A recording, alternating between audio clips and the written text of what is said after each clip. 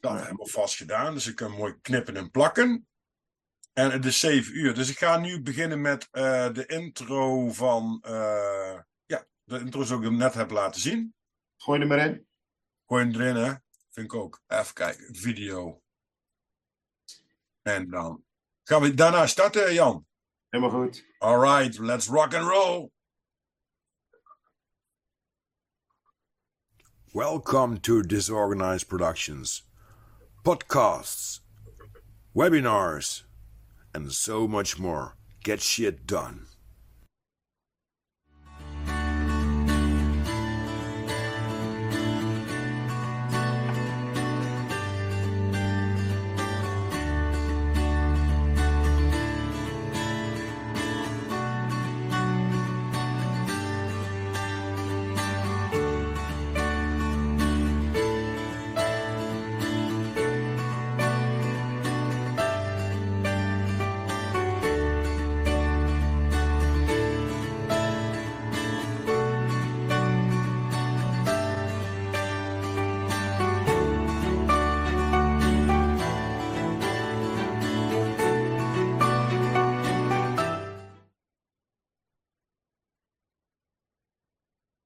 Welkom, dames en heren, bij deze podcast met Jan Mol, oftewel Jan Drakenstein. Komen we later op terug wat dat allemaal inhoudt.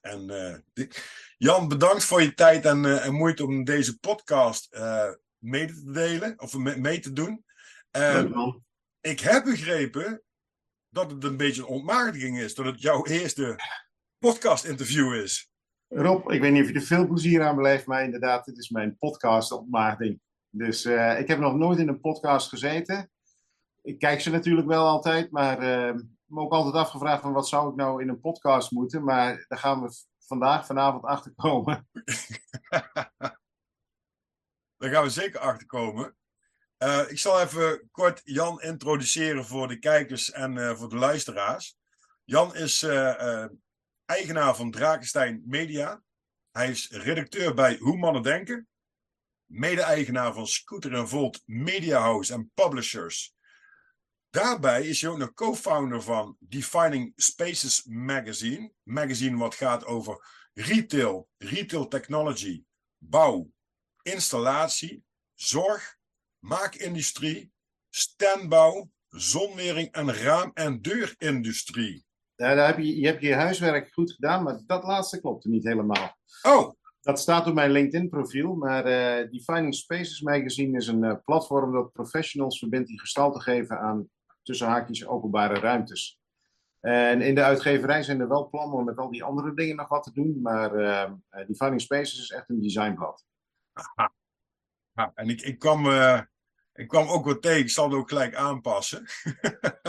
Maar fijn dat je daarop op inspeelt. Ik zag een mooie bio voorbij komen. Jan van Drakenstein, oftewel Jan Mol, heeft meer dan 1 hobby. Doet zich technischer voor dan hij is. Hij kan koken. Doet iets met marketing. En heeft een liefdesverhouding met naalden en inkt. Klopt allemaal. Ja.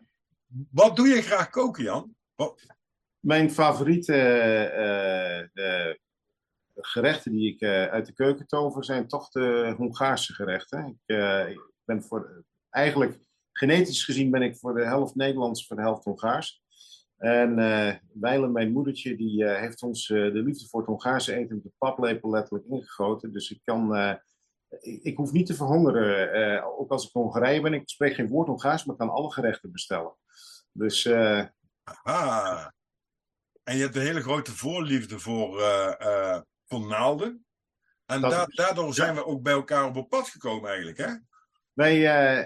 Wij hebben inderdaad elkaar voor het eerst ontmoet in de White Trash Tattoo Clan. Waarbij even voorbehoud maken, dat klinkt ernstiger dan het is, want het heeft niks met discriminatie of wat dan ook te maken, maar het was meer een soort statement. En ik weet niet eens of ik nog op Facebook bij die club zit. Ik ben natuurlijk ook al 1,5 jaar van Facebook af geweest. Ik zie er ook nooit meer iets van voorbij komen. Maar inderdaad, wij delen een hele grote hobby erop. En dat is dat wij ons graag vol laten zetten met inkt.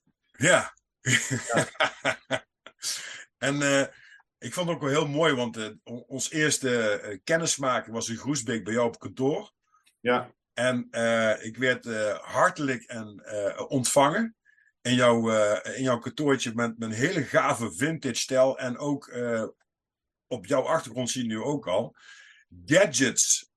Als Ja. het over computers gaat, en vooral Nintendo, dan gaat je hartje sneller kloppen, hebben we begrepen. Ja, ik ben echt een vintage freak. Hè? En dan moet je je voorstellen wat hier achter me staat te draaien. Dat is een collectie handspelletjes uit vervlogen tijden, uit de jaren 80. Voordat eigenlijk de Game Boy bestond, moesten we het doen met LCD-handspelletjes. En dan zaten wij op de achterbank van de auto op weg naar Frankrijk ons te vermaken.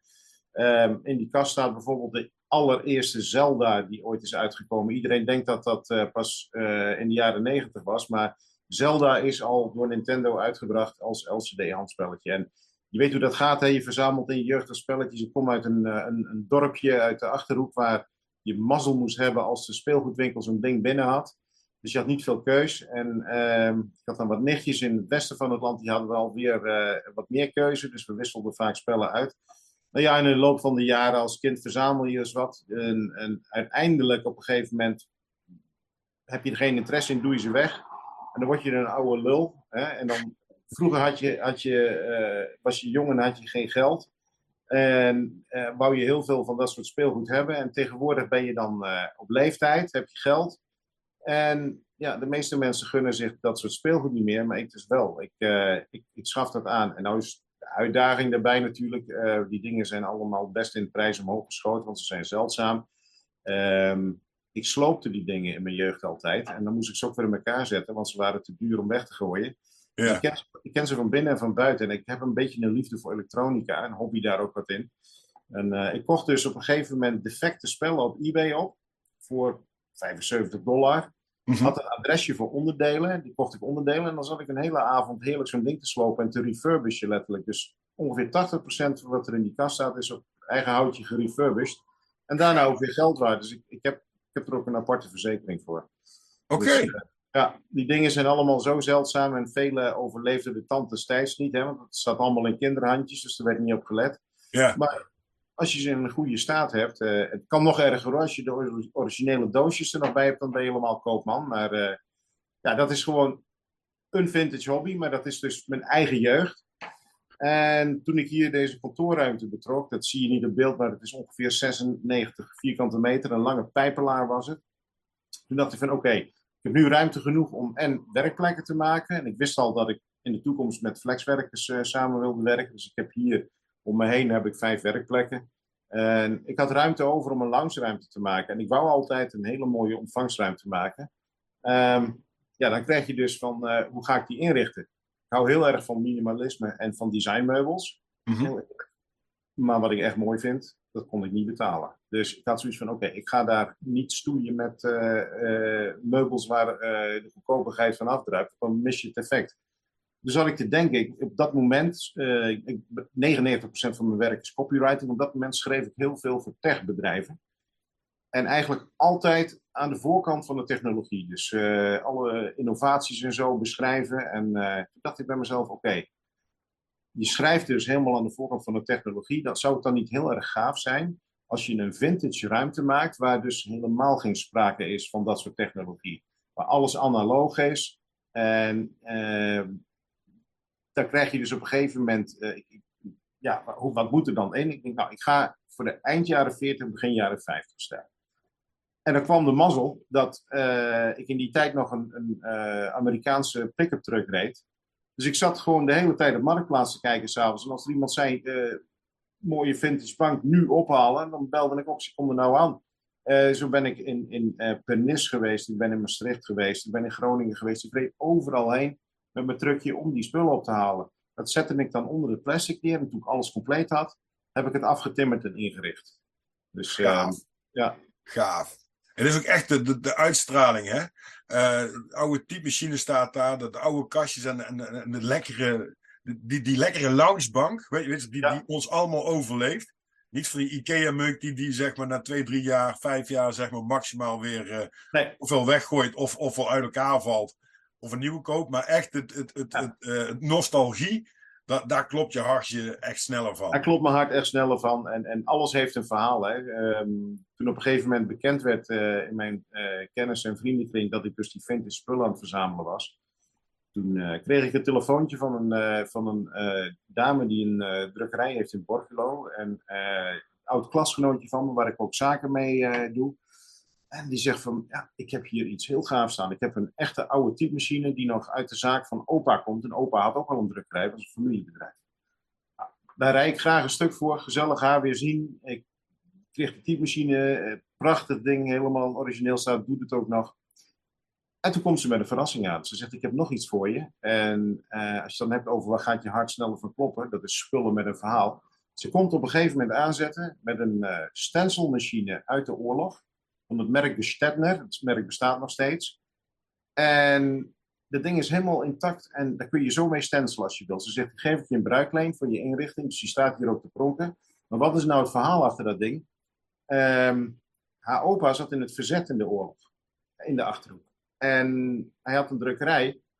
En die Duitsers die hadden bedacht van, je drukkerij, dat is mooi. Dan kunnen we hier lokaal onze propagandaformulieren drukken om te verspreiden in de Achterhoek. En terwijl boven de Duitsers achter de persen stonden om nazi-propaganda te drukken, stond opa verzetspamfletten te stencelen in de kelder. Ja, dan ben je gewoon een held met ballen, of niet dan?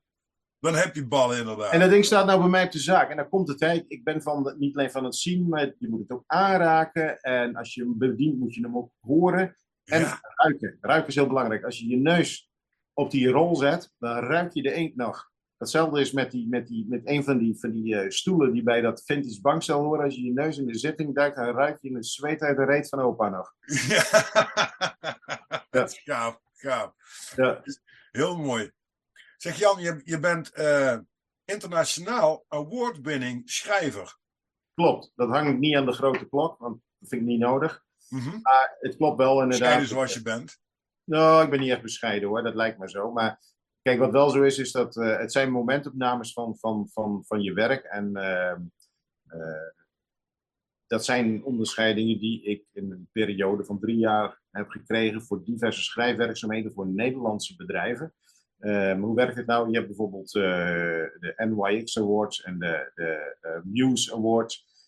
Die gaan altijd over de totale creativiteit van een project wat ingezonden wordt. En dan wordt elk onderdeel van het project beoordeeld. De branding, het logo, een website, maar ook de tekst. En daarvoor hebben die internationale awardorganisaties bijvoorbeeld Nederlandse juristen zitten in een team die de tekst beoordelen, omdat je natuurlijk in het Nederlands hebt geschreven. Ja, en daar zitten een paar hoofdprijzen tussen. Dus 3 keer goud en 2 keer zilver, 1 keer brons. Wauw. En dat is mooi om te hebben. En heel af en toe gooi je dat wel eens in de strijd. Als je op een gegeven moment... je hebt wel eens klanten die een offerte aanvragen. En dan zeggen ze, god, je bent de duurste schrijver van Nederland volgens mij. Nou, dat zou best kunnen. Maar kijk, mijn honorarium wat ik vraag als tekstschrijver is ontstaan uit een stukje... Ja, moet ik het zeggen, gevestigdheid hè, van naam. Ik heb een uurloon wat inderdaad vrij hoog ligt. Maar ik lever ook kwaliteit af en ik sta er vierkant achter. En als ze dan toch twijfelen, dan is soms het vermelden van die awards kan een over de streep trekkend item zijn inderdaad.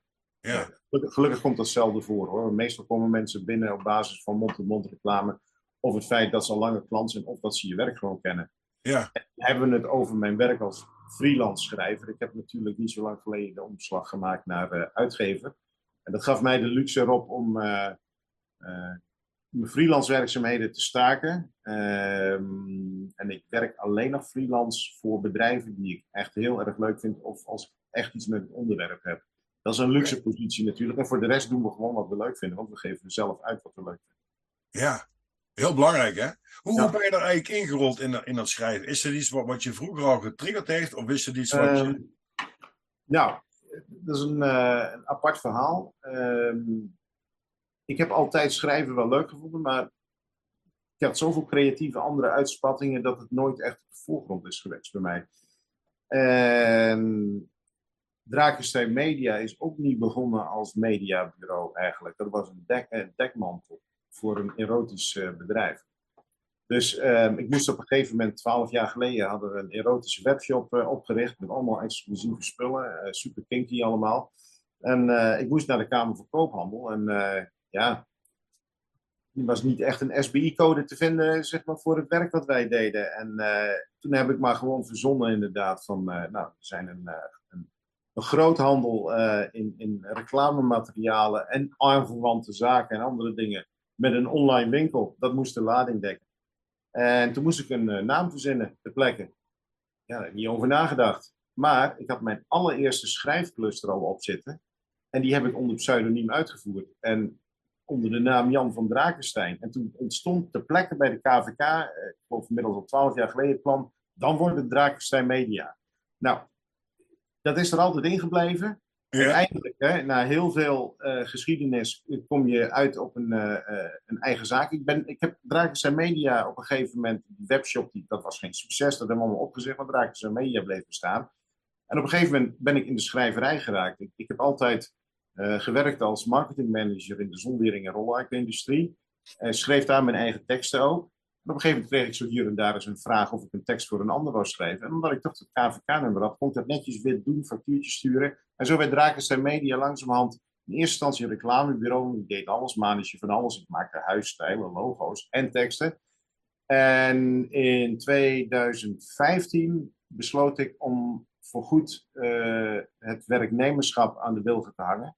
En voor mezelf te beginnen. En toen werd Drakenstein Media mijn hoofdbron van inkomsten. En toen is in een soort hele korte evolutie is het zo gekomen dat ik voor 99% alleen nog maar teksten afleverde. Ik werkte voor 13 vakbladen en 2 lifestyle magazines. En voor een van die lifestyle magazines werk ik nog steeds. En dan kom je dus, zeg maar eventjes naar weer een evolutie. Want het gaat ook om veranderen, hè? Daar ben jij ook van. Je verandert mee, je beweegt mee, je gaat kijken, je krijgt een steeds helderder focus van wat vind ik leuk, wat ga ik doen. En al heel snel werd duidelijk inderdaad van ja, je vindt teksten schrijven heel erg leuk. Maar de wens om zelf een blad te creëren, een platform, een magazine was zo groot dat ik gewoon mijn kansen heb moeten afwachten tot ik de juiste poppetjes op de juiste plek had staan om het te doen. En dat is eigenlijk voor elkaar gekomen net voor de coronacrisis. Doordat ik door mijn werk de juiste mensen ontmoette die dat ook leuk vonden. Die bepaalde disciplines konden invullen die ik zelf niet had. Bijvoorbeeld op het gebied van online marketing. Mijn compagnon in de uitgeverij heeft een online marketingbureau. En die had nog nooit iets met drukwerk te maken gehad of met uitgeverijen. Maar die is ook een serial entrepreneur. Die vond dat gewoon een geweldig idee. En we liggen elkaar goed. En nu hebben we dus een uitgeverij. En daarin werken we met een team van 6 man. Ik zeg altijd liefdevol. De helft is dinosaurus, hè? Dat ben ik. Ik ben 53 en ons ontwerpteam is ook boven de 50. En de rest is van de online marketing en die zijn allemaal niet ouder dan 25. En het mooie vind ik dat we energie van elkaar krijgen. Dus ik leer van de jongeren en de jongeren leren van ons. Hè? Want het wereldje van drukwerk en design is heel anders dan wat je online doet, zeg maar. Andere eisen worden eraan gesteld. Ja. En wat kracht is, het leuke is dat zoals we samen werken, zo komt eigenlijk zeg maar dat ook samen in het platform, ik moet ook bewust platform zeggen, want ondanks dat we een uitgeverij zijn van gedrukte magazines, is het online gedeelte van het magazine net zo belangrijk als het drukwerk. Je moet het eigenlijk zo zien dat de meeste reclamekracht voor onze klanten halen we uit het online verhaal. Maar dat gedrukte magazine, tastbaar, bij je in kunt bladeren, je kunt eraan ruiken, dat is de kers op de taart. Dat zie je ook echt als een trofee, zeg maar. En zo zien klanten dat ook. Hè? Die leggen dat ding mooi neer op tafel, nemen dat mee naar een klant. En dat is gewoon heel erg leuk. Ja. Je vertelde me ook toen we een beetje een start gingen maken van ja, hoe gaan we nou die podcast een beetje vormgeven en ook een beetje bijpraten, hè? Bijlullen zoals wij het wel eens noemen. Dat was een tijdje geleden. Dat een van je compagnons ook echt een digitale jongen is.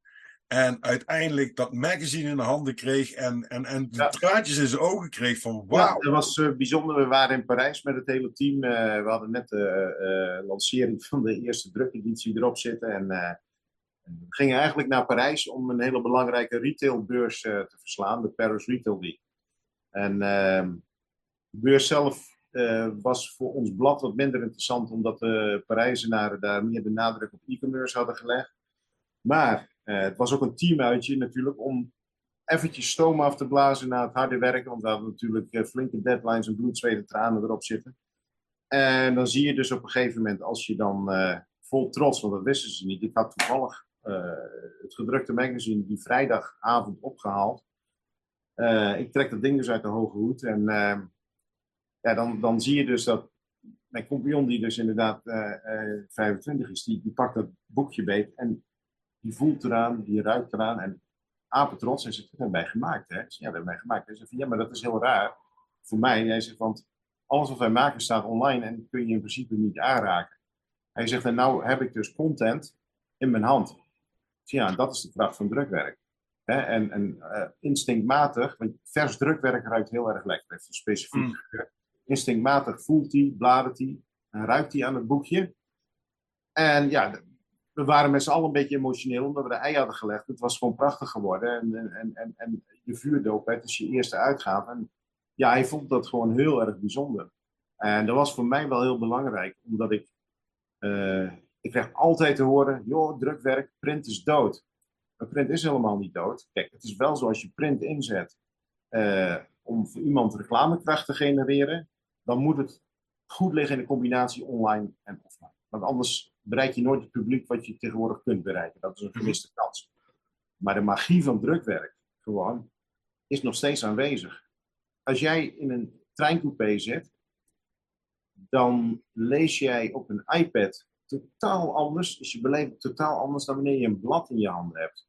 Je wordt ook niet afgeleid met een blad. Het blad is wat je hebt, daar moet je het mee doen. Je leest het stuk, je kunt bladeren, foto's komen mooier uit. Dat heb je niet met een iPad, want je wordt altijd gestoord terwijl je leest op ergens een appje binnen. Je bent nooit 100% in focus. En boeken en bladen, daar kun je gewoon in verzuipen. Hè? Dat is lekker. Ja. En ook wat je zegt, hè, kijk, als je mooi glossy, goed papier hebt, hè, wat zeg maar kwaliteit uitstraalt, goede foto's, mooi verhaal erbij. Precies wat je zegt, je kunt dat niet op een iPad van een paar centimeter naar voren te toveren.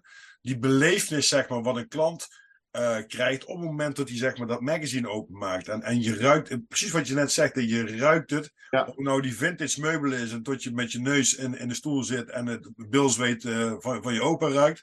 Of inderdaad het magazine met de druk, met de inkt en noem maar op. En ook waarschijnlijk een leuke link naar inkt.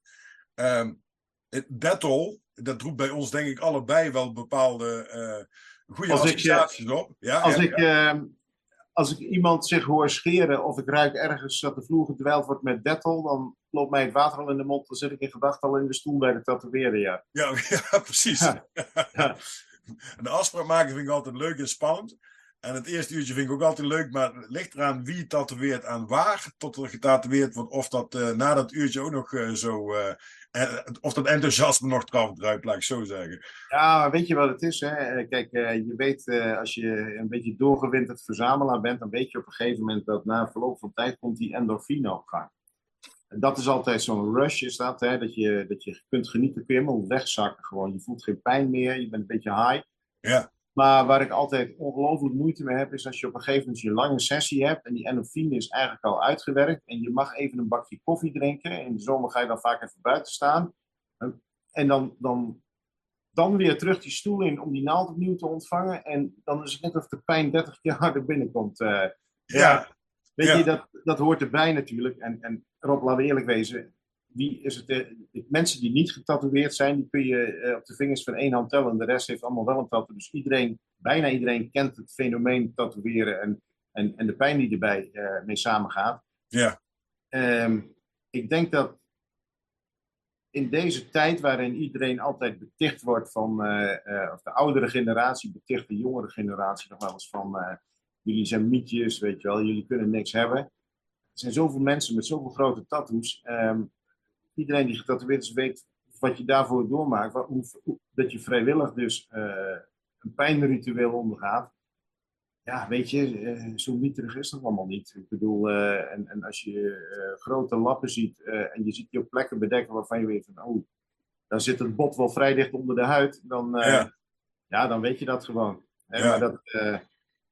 Maar wat ik een mooi onderwerp vind, is bijvoorbeeld, ik zie op LinkedIn tegenwoordig steeds vaker getatoeëerde mensen voorbij komen die dus problemen hebben op het werk met een werkgever die het niet eens is met tatoeages. Mhm. Er komen duizenden reacties op zo'n stuk, sommige gaan viral en eigenlijk is de conclusie meestal aan het eind van we leven in een tijd dat het zo normaal is dat iedereen in principe moet doen wat hij wil. Ja. Je ziet in beroepen waar het vroeger echt not done was, bijvoorbeeld in de zorg of bij de politie, dat het niet kon. Nou, tegenwoordig kan het allemaal. En dat handjevol werkgevers wat zich eraan stoort, dat dunt uit. Die weerstand voor dat soort lichaamsexpressies, die sterft uit met die generatie gewoon. Ja.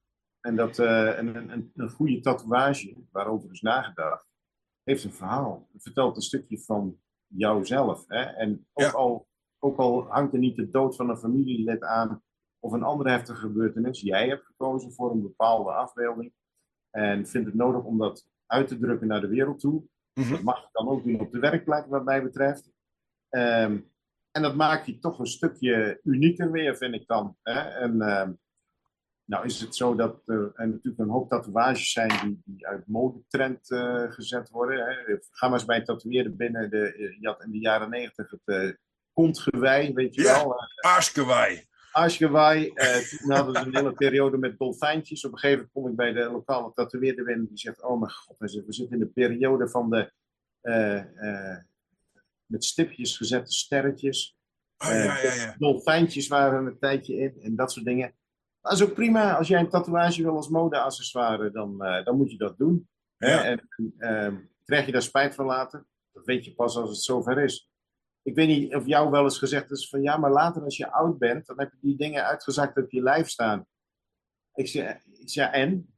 Ik zeg dat, ja, maar dan lig je als bejaarde in een verzorgingshuis, wordt het nou gezegd, en dan komt er een zuster aan en die moet jou wassen en die ziet dan al die verlepte afbeeldingen. Ja. Ik zeg, denk jij dat als ik gewassen word door een zuster op die leeftijd, dat ik me nog zorgen maak over mijn verlepte afbeeldingen? Ik zeg, fantastisch man. A, heb ik het gehaald? Ben ik zo oud? En B, zit er nog eens een keer iemand aan me? Ja, nou, precies. fantastisch.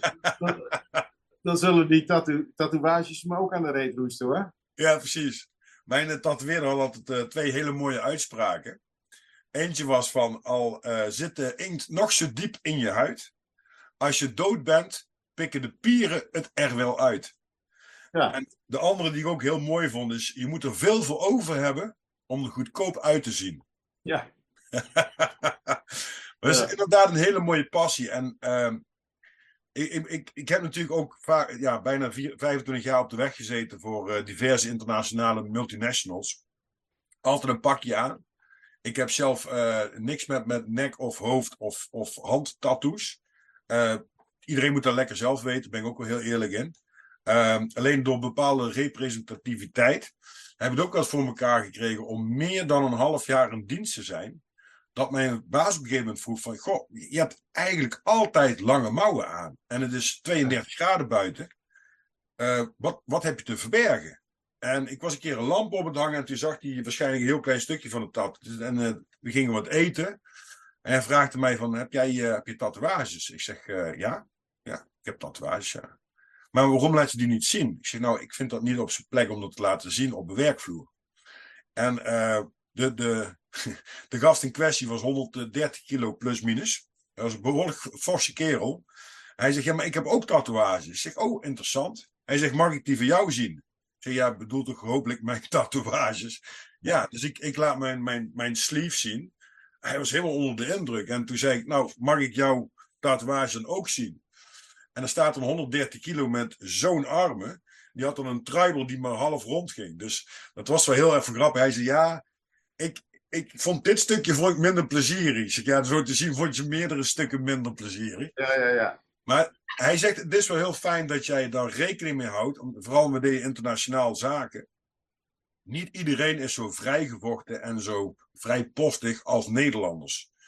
En er zijn 2 dingen waar je nooit mag over hebben op zaken en vooral op internationaal niveau. Dat is religie en politiek. Dat zijn 2 dingen waardoor dat je eigenlijk een doodsteek kunt krijgen met zaken doen. Maar ook je uiterlijk. Ik hoef je niks te vertellen op het moment dat je elkaar ontmoet. een ferme handdruk en dan in de ogen aankijken, is eigenlijk wel het belangrijkste, zodat je als eerste zeg maar een goed gevoel krijgt bij degene die bij je komt. Heb ik dan tatoeages, wat mijn keuze is, dan hoort dat niet bij het bedrijf op dat moment. Maar dat is wel de uitstraling die je eventueel als zijnde, hoe noemen we dat, eerste indruk over je heen geroepen krijgt. Ja. Dus, dat klopt, hè? En ik vind ook dat was vroeger ook zo. Ik heb natuurlijk zelf ook een pak gelopen voor mijn werk. Wat ik wel merkte op een gegeven moment is dat ik had hetzelfde probleem als jij. Ik heb een sleeve en ik was op bezoek bij een directeur van een bedrijf waar we zaken mee deden. Ik moest daar thuis iets afleveren. Ik kreeg koffie aangeboden. En ik moest het melkkannetje pakken, dus ik moest vooroverreiken. En daar kwam die pols onder die mouw vandaan. En, hij zag het meteen. Hij zegt, je bent getatoeëerd. En ik zeg, ja, dat klopt. Ik zeg, het is 35 graden buiten. Zit jij hier met je lange mouw? Je mag voor mij rustig opstropen. Hij zegt, zal ik het ook doen? Nou, en daar kwam er toch een partij tatoeages onder die mouw van hem vandaan. Dus we hadden elkaar al helemaal gevonden.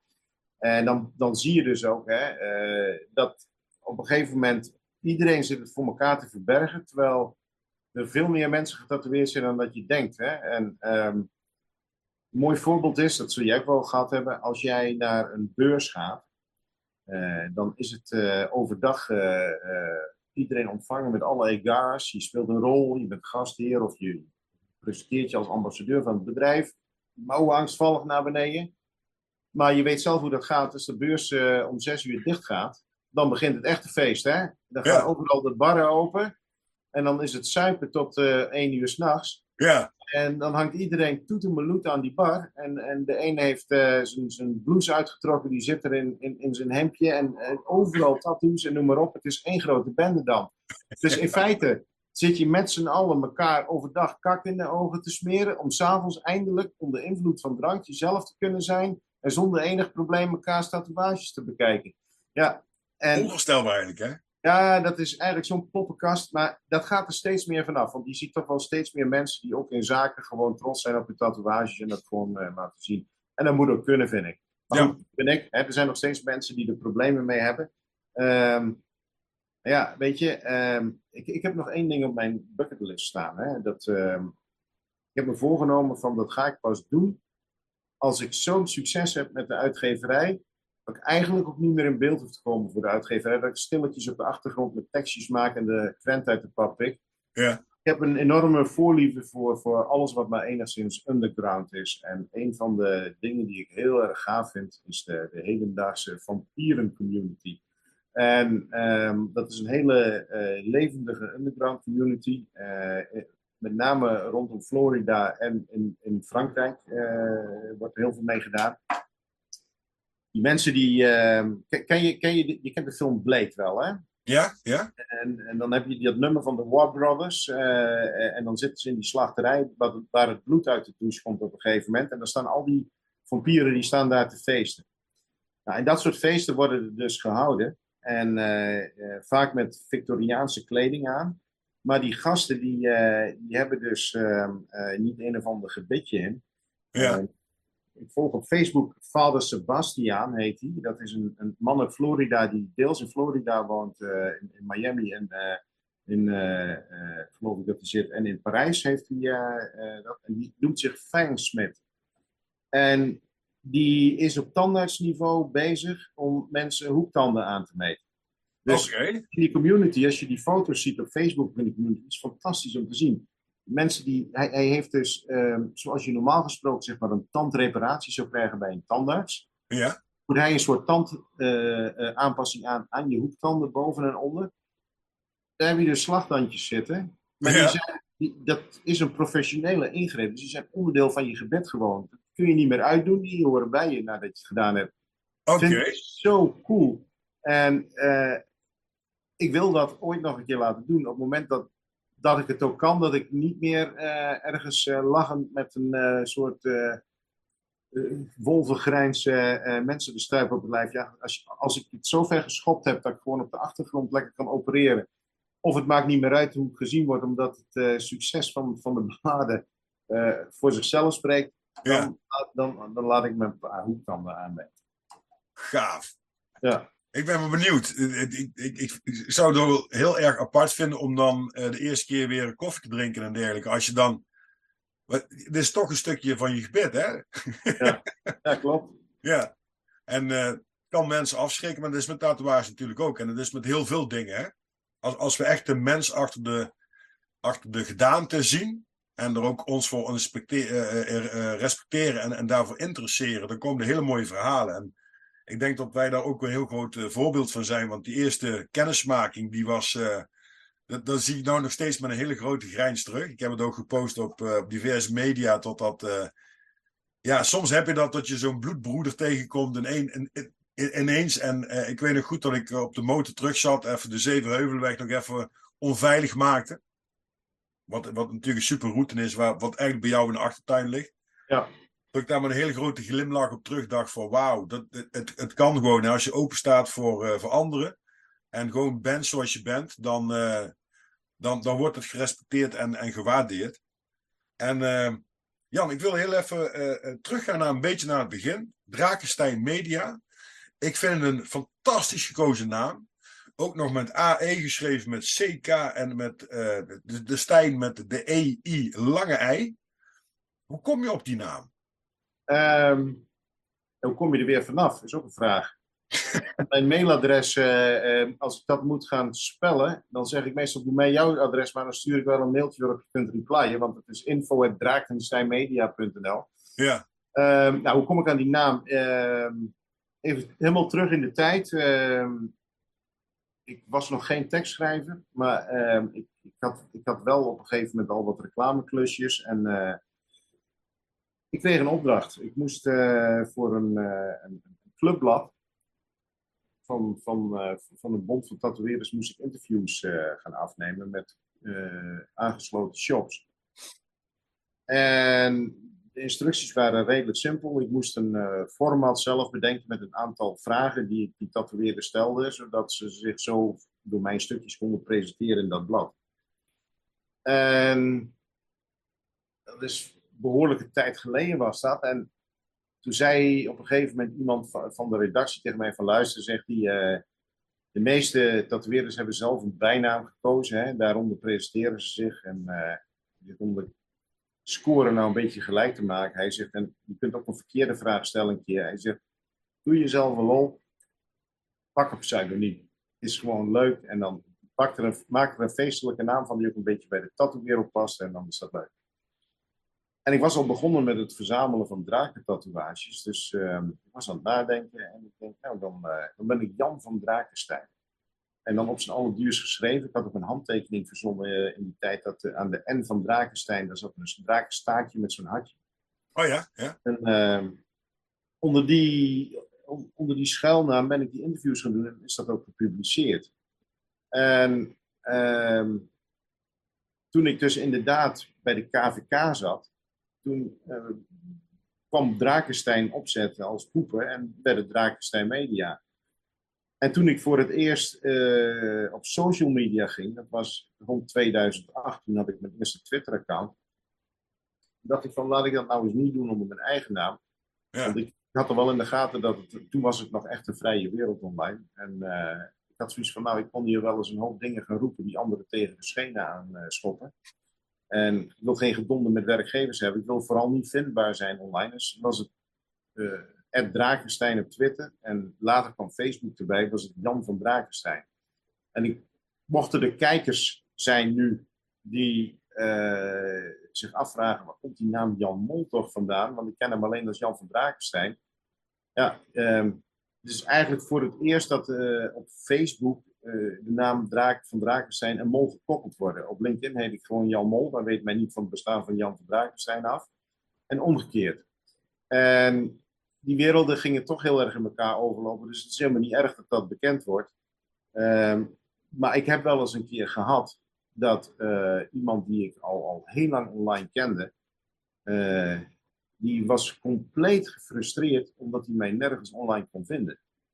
En toen biechtte ik op dat ik Jan Mol heette in het echt. En dat was een desillusie voor die persoon. Want de branding rondom het poppetje Jan van Drakenstein was blijkbaar zo sterk dat zijn hele wereld ineens stortte. Die heeft me ook ontvolgd. En kreeg ik nog een berichtje van, het feit dat jij niet echt zo heet, voel ik me zo door besodemieterd, zegt hij, dat ik nou afscheid neem van je. Ik zeg, maar ik ben dezelfde man. Ik zeg, en what you see is what you get. Ik zeg, alleen het naampje is anders. Ik zeg, maar als je mij in het echt tegenkomt, praat ik net zo tegen je als op Facebook. Ja. Alleen op LinkedIn hou ik me heel erg in, omdat dat natuurlijk een ander wereldje is en niet altijd begrip is voor iedere vrijheid van meningsuiting. Ja. Daar heerst een bepaalde etiketten. Die etiketten heb ik laten varen op Facebook. Maar dat is voor sommige mensen best een schok geweest, omdat je al zo lang met dat Van Drakenstein verhaal bezig bent, dat het een stukje personal branding geworden is, waar mensen ook een verwachtingspatroon bij hebben. Ja. Dus, en dat is heel raar. Ik heb op een gegeven moment, ik ben dus een 1,5 jaar van Facebook af geweest. Ik was het 1,5 jaar geleden kotsbeu om aan iedereen zijn verwachtingen te moeten voldoen. Dat werd een karikatuur van zichzelf, dat Van Drakenstein verhaal. Facebook nou ook op een iets andere manier, nog wel met scherpe kantjes, maar ik hoef niet zo nodig meer per se de clown uit te hangen en iedereen te entertainen. Ik was potverdomme 4 uur per dag bezig om de hele wereld te entertainen. Ja. Ja, dat hoeft niet meer. En dat kan ook niet meer, want ik heb mijn blad mede kunnen opzetten door de tijdwinst die ik heb gekregen door op social media een stap terug te doen. Meer met LinkedIn gaan doen, wat ik een gruwelijk shit platform vind gewoon. Daar vindt elke dag online dezelfde podcast plaatsen waar we het net over hadden. Mooi weerspelen tegen elkaar en niet jezelf laten zien. Ik merk wel een kentering. Ik zie dat steeds meer mensen toch iets van zichzelf laten zien. Dan heb je die ongelooflijke zure, azijnpissende meute die dan begint van, dit moet op Facebook. Ja, weet je, als je niet bevalt, scroll lekker door. Dan maak ik altijd korte metten mee met dat soort azijnzeikers. Ja. De ongeschreven regels van LinkedIn, ik heb ze nog nooit kunnen vinden, maar die worden bedacht door mensen die graag dat nepwereldje in stand houden van alles gaat zakelijk goed en kijk, ons is goed bezig zijn. Dus ik merk een verschuiving in mijn LinkedIn community. Ik heb heel veel mensen die uit de LGBTQ+ community komen. Ik weet niet of ik het goed zeg, het zijn steeds meer letters aan het worden. Ik heb veel zakenmensen die in transitie zitten, die in gendertransitie zitten.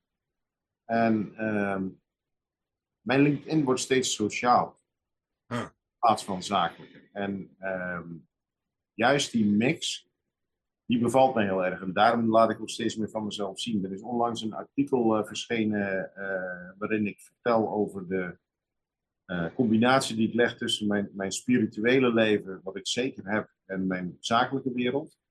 En hoe dat elkaar niet bijt en sterker nog, hoe dat elkaar kan versterken. En als je dan op een gegeven moment bijvoorbeeld melding maakt van het feit dat je het magazine waar ik in sta heet HX Magazine, HX Magazine, gaat over spiritualiteit, hekserij, natuurgeneeskracht. Op het moment dat ik daar op LinkedIn melding van maak, dat ik erin sta, krijg je ongelooflijk veel views, maar bijna niemand durft te reageren. Maar je inbox loopt helemaal vol. Echt bizar. Oké. Ja, heel veel mensen die worstelen met hun ontluikende spiritualiteit, daar geen kant mee op kunnen, in hun omgeving uitgelachen worden, geen klankbord vinden, die allemaal op een bepaalde manier een zetje in de rug nodig hebben van iemand die gewoon openlijk durft te zeggen dat hij zijn spirituele kant niet verstopt. Ook niet tijdens het zaken doen. En dat vind ik heel belangrijk, want als je het dan hebt over jezelf zijn, ja, dan ben je jezelf. En gun dat niet heen. Waarom zou je je toch moeten verstoppen, joh? Je bent wie je bent. En mensen doen zaken met mensen erop, zo is het toch? Dat geldt voor jou. Ja, precies. Dat is heel erg Sorry. Ja. Nee, aanhaker inderdaad van, als ik kijk wat jij doet, hè. Ook jij bent begonnen met een oplossing die je in principe voor jezelf hebt ontwikkeld. Om bepaalde situaties beter te handelen, om steviger in het leven te staan, een goede basis te hebben. En dan op een gegeven moment, doordat jij dat doet en dat uitdraagt, krijg je vanzelf dat mensen naar je toe komen die herkennen zich in het probleem. Ja. En dan ontstaat op een gegeven moment, als je iets van een soort hulpverlener in je hebt, wat jij hebt en wat ik ook heb, ontstaat vanzelf op een natuurlijke manier de drang om mensen ook te willen helpen. Waarbij je wel moet uitkijken dat je niet jezelf helemaal weggeeft en je eigen energie in anderen steekt en niks terugkrijgt. Want het moet wel een wisselwerking zijn. Maar je hebt op een gegeven moment iets te pakken wat niet alleen voor jou werkt, maar ook voor anderen. Nou, dan deel je dat. Ja. En dat is ook heel mooi. En ik begrijp ook even terug refereren op wat je net zei van het Facebook en het LinkedIn verhaal. We kennen allemaal de keyboard warriors. Hè? Dus met andere woorden, het schoon weerspelen, vooral op Facebook. Van kijk eens van een fantastisch leven dat ik heb. Met de mooie auto. Oh, mooie palmbomen. Weet ik veel. Kijk eens hoe ik lekker aan het eten ben. En heel vaak is de realiteit totaal anders. Ja, Eigenlijk bij LinkedIn is het een beetje hetzelfde. Van kijk, mij eens heel mooi zakelijk zijn. Maar ja, wij zijn allebei wel van dat hout gesneden dat we zeggen, oké, maar wie is die persoon achter die façade van kijk eens wat ik allemaal gedaan heb in mijn leven en is dat nou wel zo geweldig wat ik eigenlijk gedaan heb? Want je kunt je opleidingen kun je sturen, je werkgevers en noem maar op. En ik vind het heel erg belangrijk om juist die persoon die ik ben, die ik ook niet wil verloochenen, omdat ik daar heel blij mee ben en ik hou van mezelf zoals ik ben, om dat uit te dragen. Want die persoon die ik ben, die heeft het succes geboekt bij diverse bedrijven en bij diverse dingen waar ik mee bezig ben. En dat zien mensen heel vaak niet. En dat is zo zonde, want er gaan echt heel veel werelden open op het moment dat je echt het dichtst bij jezelf staat. En klopt. de een heeft dat nodig met een stukje spiritualiteit. De ander heeft dat nodig met een stukje erkenning. Hè? Of er nou is van, goh, oh, je bent ook spiritueel. Of, oh, je hebt ook in die business gezeten. Oh, je vindt ook honden leuk, weet ik voor wat. Dat kunnen heel veel raakvlakken zijn. Maar het maakt zo meer fascinerend van, wie is de mens achter dat profiel? Want Ja, wat we zien is image en avatars. klopt. En Maar, weet je, Rob, misschien komt het door. Kijk, jij bent iets jonger dan ik ben, misschien komt het door onze leeftijd, maar ik ben het stadium ver gepasseerd dat ik door iedereen leuk gevonden hoef te worden. Dat op zich is al de eerste bevrijding, hè? Dat je dus niet meer door iedereen leuk gevonden hoeft te worden. Ehm, je ziet mensen heel vaak op social media reageren vanuit hun eigen onzekerheid. Hè? Dat betekent, er komt iets voorbij wat nieuw is voor je, wat heftig is, waar je nog niet eerder mee geconfronteerd bent. Dan gaat men eerst afwachten hoe de meute reageert. En dan kiezen ze voor de meute. Hè? Dus als het belachelijk gevonden wordt, dan vinden ze het ook belachelijk. En als het leuk is, dan haken ze ook aan. ja, Kijk, daar moet je in mijn ogen vanaf als je gelukkig wil worden. Want dan kom je weer op het punt uit van waarom ben je ondernemer geworden. Ik heb jarenlang voor werkgevers gewerkt en ik heb het echt niet slecht gehad. Hè? Ik heb fantastische werkgevers gehad, stuk voor stuk. Maar iets in mij, vanaf mijn jeugd al, zegt constant van je moet je niet laten vertellen wat je moet doen. Hè? Ik ben een vrijbuiter en ik heb altijd problemen gehad met aanvaarden van autoriteit. Vraag me niet waarom. herkenbaar. Nee, maar dat zit in me. En ik heb zowel school als mijn werk voor werkgevers altijd toch aan het eind van de dag een belemmering gevonden om mezelf te kunnen uiten zoals ik wil. En helemaal in mijn vakgebied, waarin ik dus marketing heb gedaan altijd. Waarbij je dus op een gegeven moment of het boekbeeld van de zaak bent als je ergens staat te presenteren, of je ontwikkelt iets wat naar buiten toe moet. Je hebt altijd te maken met kaders. En die kaders liggen vaak dichterbij dan dat je zelf zou willen, omdat iemand anders die beslist over de zaak er toch net wat anders over denkt. Dat betekent dat je binnen een afgebakend gebied je vrijheid moet zoeken. En soms is die vrijheid net niet bereikbaar genoeg. En dat frustreerde mij dan. Dat zullen ze hopelijk niet gemerkt hebben. Als je ondernemer wordt, dan heb je die vrijheid wel. En dat komt met een prijs. Hè? Ik Ja, bedoel, ik mag zelf bepalen hoe laat ik hier de toko opengooi. Hè, er staat niemand met het horloge te tikken van nee, je bent 5 minuten te laat. Maar in plaats van dat ik geleefd word door mijn werkgever, word ik nou geleefd gewoon door mijn klanten. Hè? Je bent zelf verantwoordelijk voor deadlines die je afspreekt. Je moet zorgen dat er opgeleverd wordt wat gevraagd wordt. Dat is een hele andere wereld, want je mag het zelf indelen. Nou, nu als uitgever kan ik ook wat zelf maken wat ik mooi vind. Dus ik word daar heel erg gelukkig van. Maar dan zie ik een hoop mensen die ongelukkig zijn, die zich maar conformeren aan hun werkgever, conformeren aan de grote massa op social media, omdat ze met de kop onder het maaiveld willen blijven. eigenlijk één groot geleefd circus. En in het verleden wilde ik nog wel eens mensen wakker schudden van, is dit nou echt wat voor jou? Daar ben ik mee gestopt, want of dat moment dat je wakker wordt komt, of het komt nooit. Hè? Ik heb ook bij een bedrijf gewerkt waar wij jubilarissen gehuldigd hebben. Mensen die al 25 jaar niks anders deden dan aluminium staafjes op maat zagen. En daar doodgelukkig van werden. Hè? Dus ieder zijn ding. Maar wat ik wel vind is op een gegeven moment dat je ziet dat door de crisis, de meerdere crises waarin we zitten. We hebben de coronapandemie gehad. Nou, dat heeft goede en slechte kanten van mensen laten zien. We hebben de energiecrisis nou, we hebben de klimaatcrisis, de hele rimram. En je ziet dat mensen, doordat ze niet meer weten hoe ze moeten omgaan met wat er op hun afkomt van buiten, zich weer naar binnen keren. En dan heb je volgens mij ook de hoofdreden te pakken waarom mensen zich melden bij jou en bij mij. Omdat ze een escape zoeken om dichter bij zichzelf te komen te staan. Omdat ze in de gaten hebben van mijn veiligheid en mijn geluk komt niet meer van buiten. Dat zal ik zelf moeten creëren. Ja. En dat merk ik steeds meer. En ik zie steeds meer mensen op die manier te werk gaan. En toch, ik zeg niet dat ze echt naar binnen keren in de zin van ze zijn niet meer bereikt, maar ze gaan op zoek in zichzelf. Eigenlijk heb je daar, wat er nu gebeurt, en misschien ik weet niet of je het herkent, maar wat er nu gebeurt is dat alle dooddoeners van vroeger, hè, je moet dicht bij jezelf blijven, bla bla bla, je moet je grenzen aangeven. Er werd vroeger eigenlijk altijd geroepen en nooit deed iemand er ene fok mee. Ja. Op een gegeven moment werden het clichés. Maar die clichés zijn langzamerhand gewoon voor heel veel mensen gewoon werkelijkheid geworden. En die zijn echt op zoek. En sommigen hebben een zetje nodig in de goede richting. En ik dring mij daar niet meer in op. Dat deed ik vroeger wel. Dan wou ik iedereen helpen. Tegenwoordig wacht ik gewoon tot iemand naar me toe komt en kijken wat we kunnen doen. Als er zwaar geholpen moet worden op het spirituele vlak, dan maak ik daar keuzes in tegenwoordig. Omdat het anders te veel energie kost. Dus ik heb nooit meer van 3 mensen tegelijk, zeg maar, onder de vleugels die ik echt coach, zeg maar. Hang ik ook niet aan de grote klok. Dat komt op een natuurlijke manier op je af.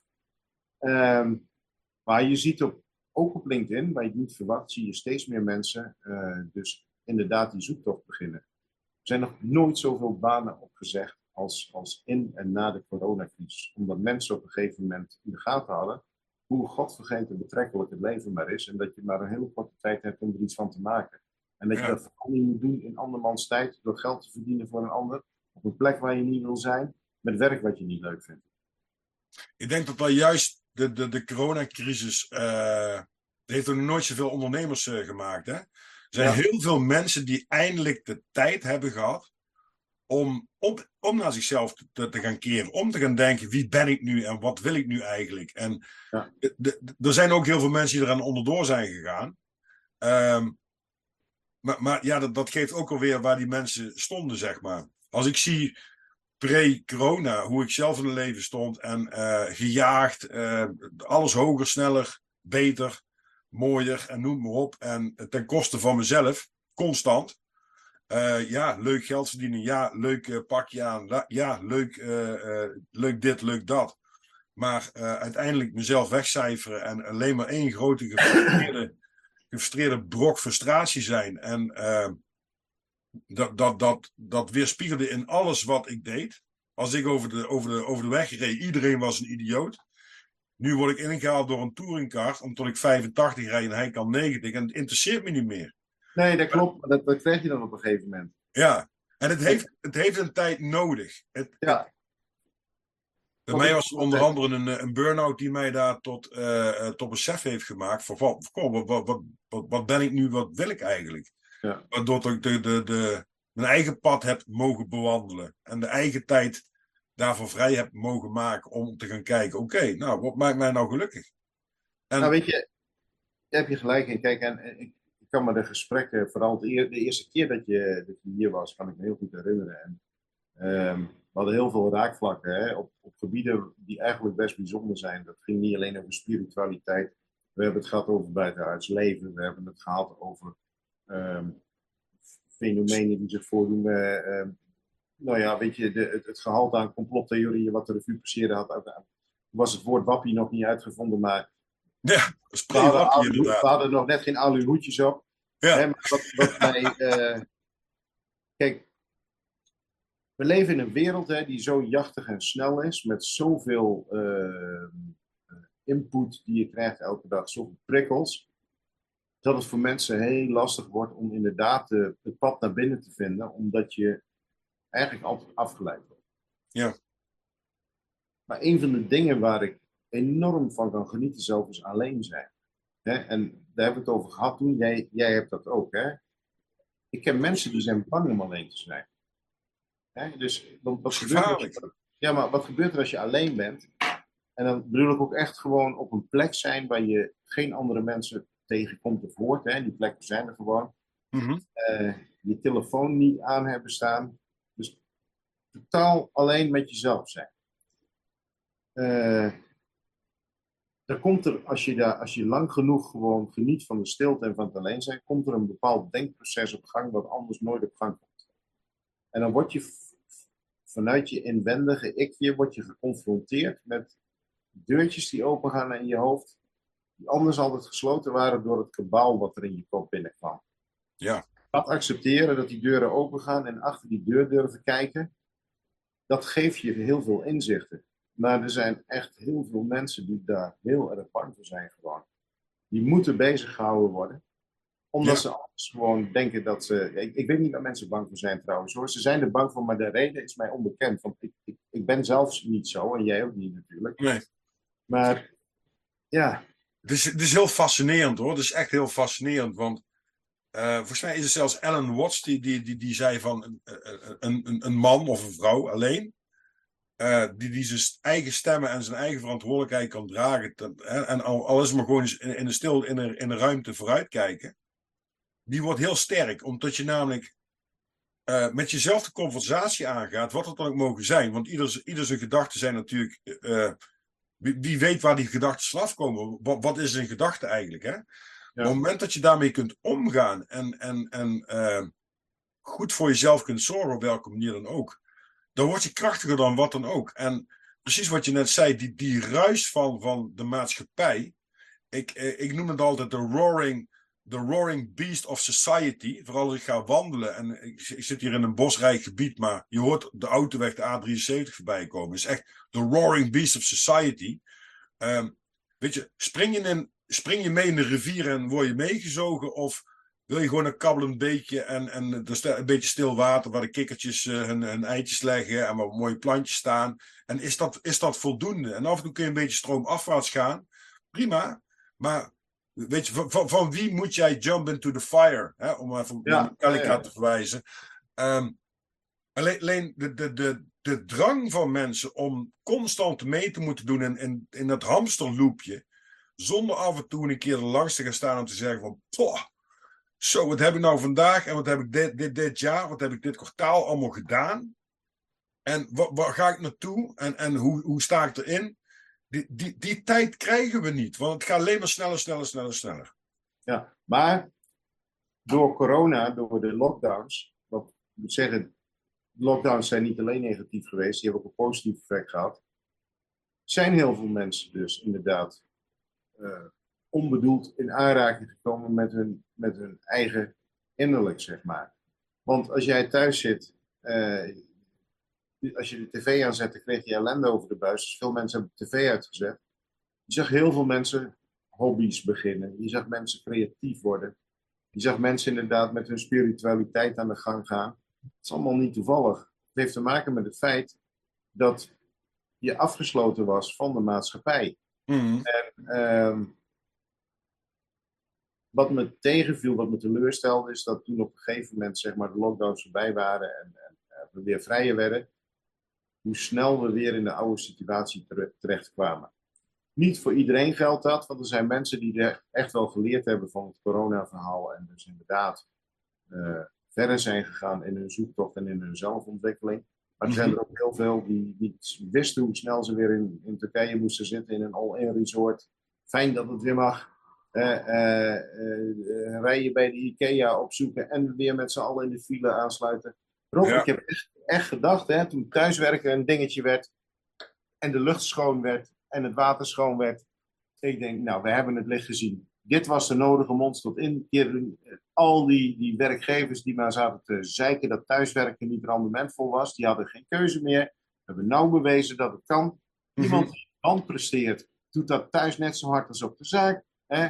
Maar we hebben een autoprobleem opgelost, we hebben een milieuprobleem opgelost, er wordt gewerkt, blije mensen.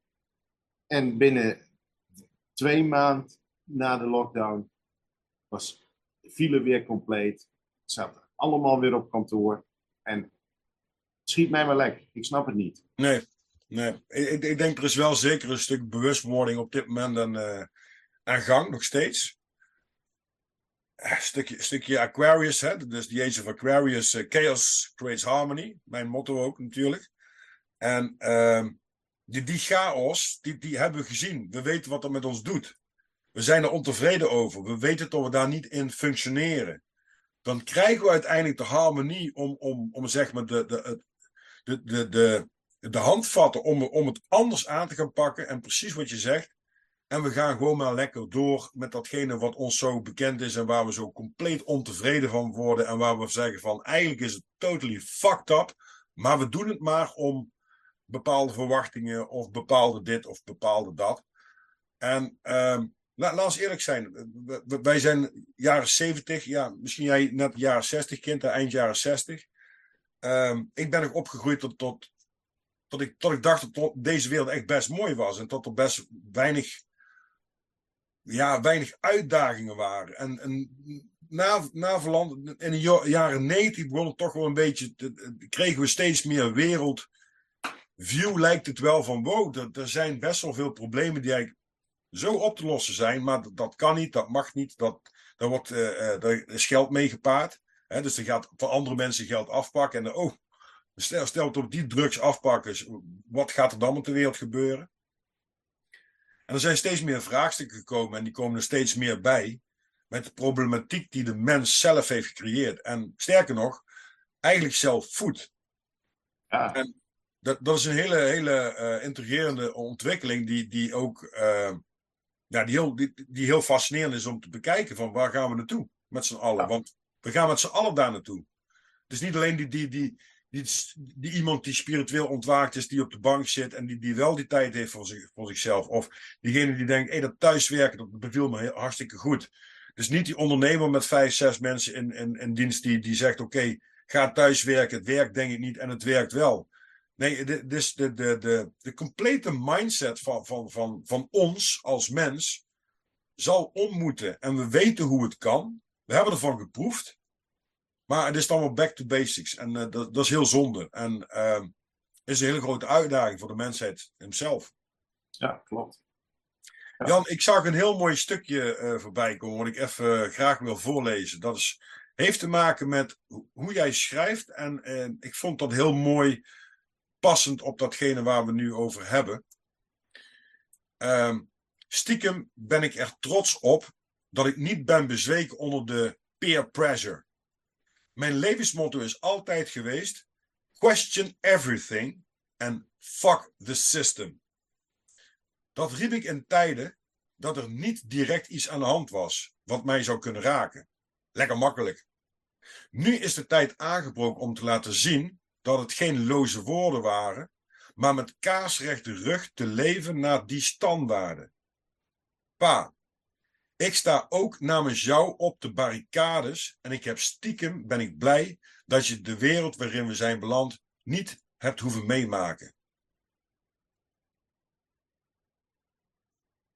Die kwam bij mij binnen, Jan. Snap ik. En dit is een stukje bij hoemannendenken.nl. Schrijf je natuurlijk als redacteur. Andere stukjes. Dit is een eigen stukje persoonlijkheid. Waarin jij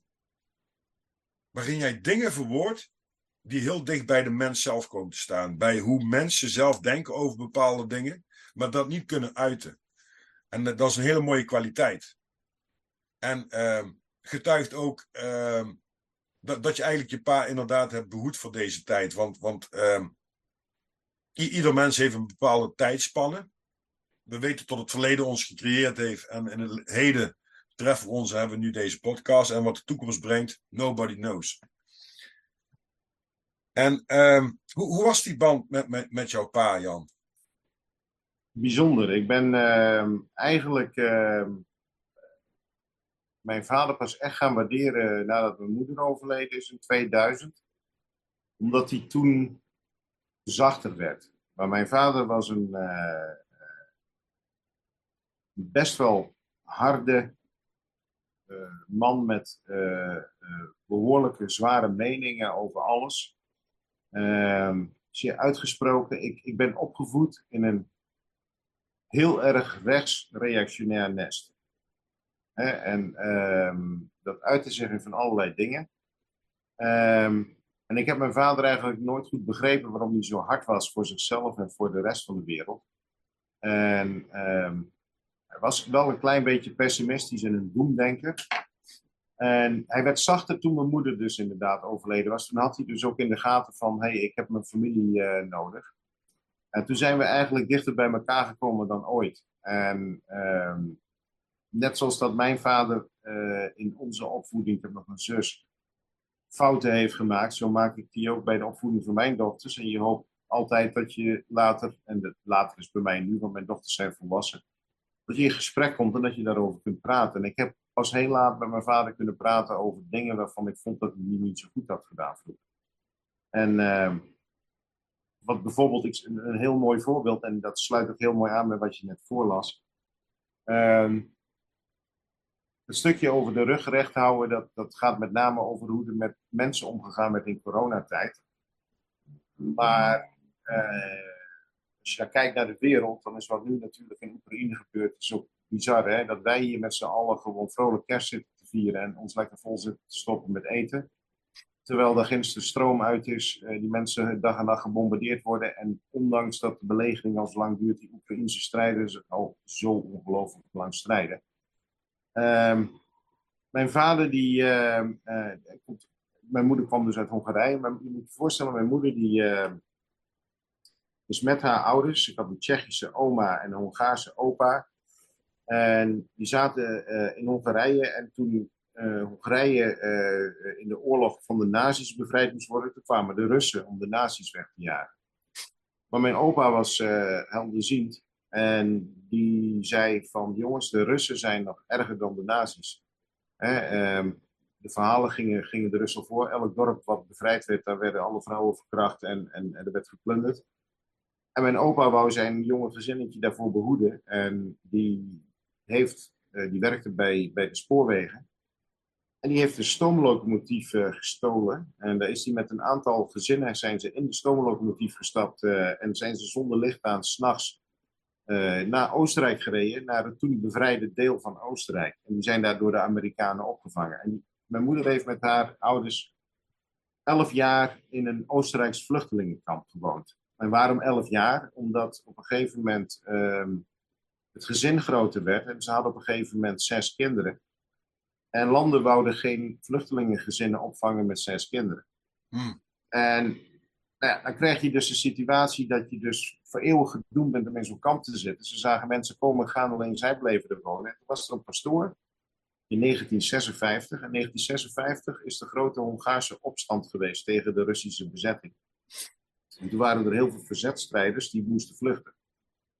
En die kwamen dus allemaal door Oostenrijk op weg naar Nederland, omdat Nederland had aangegeven dat ze die opstandelingen wouden opvangen. Dus die pastoor die zei van, luister, ze komen hier straks in Linz in Oostenrijk, komen ze met de trein om water te nemen en de beentjes te strekken. Er zijn heel veel Hongaren, wij zetten jullie daar gewoon tussen. Je hebt geen papieren, maakt niet uit. Je stapt gewoon mee die trein in en zo ga je illegaal Nederland in.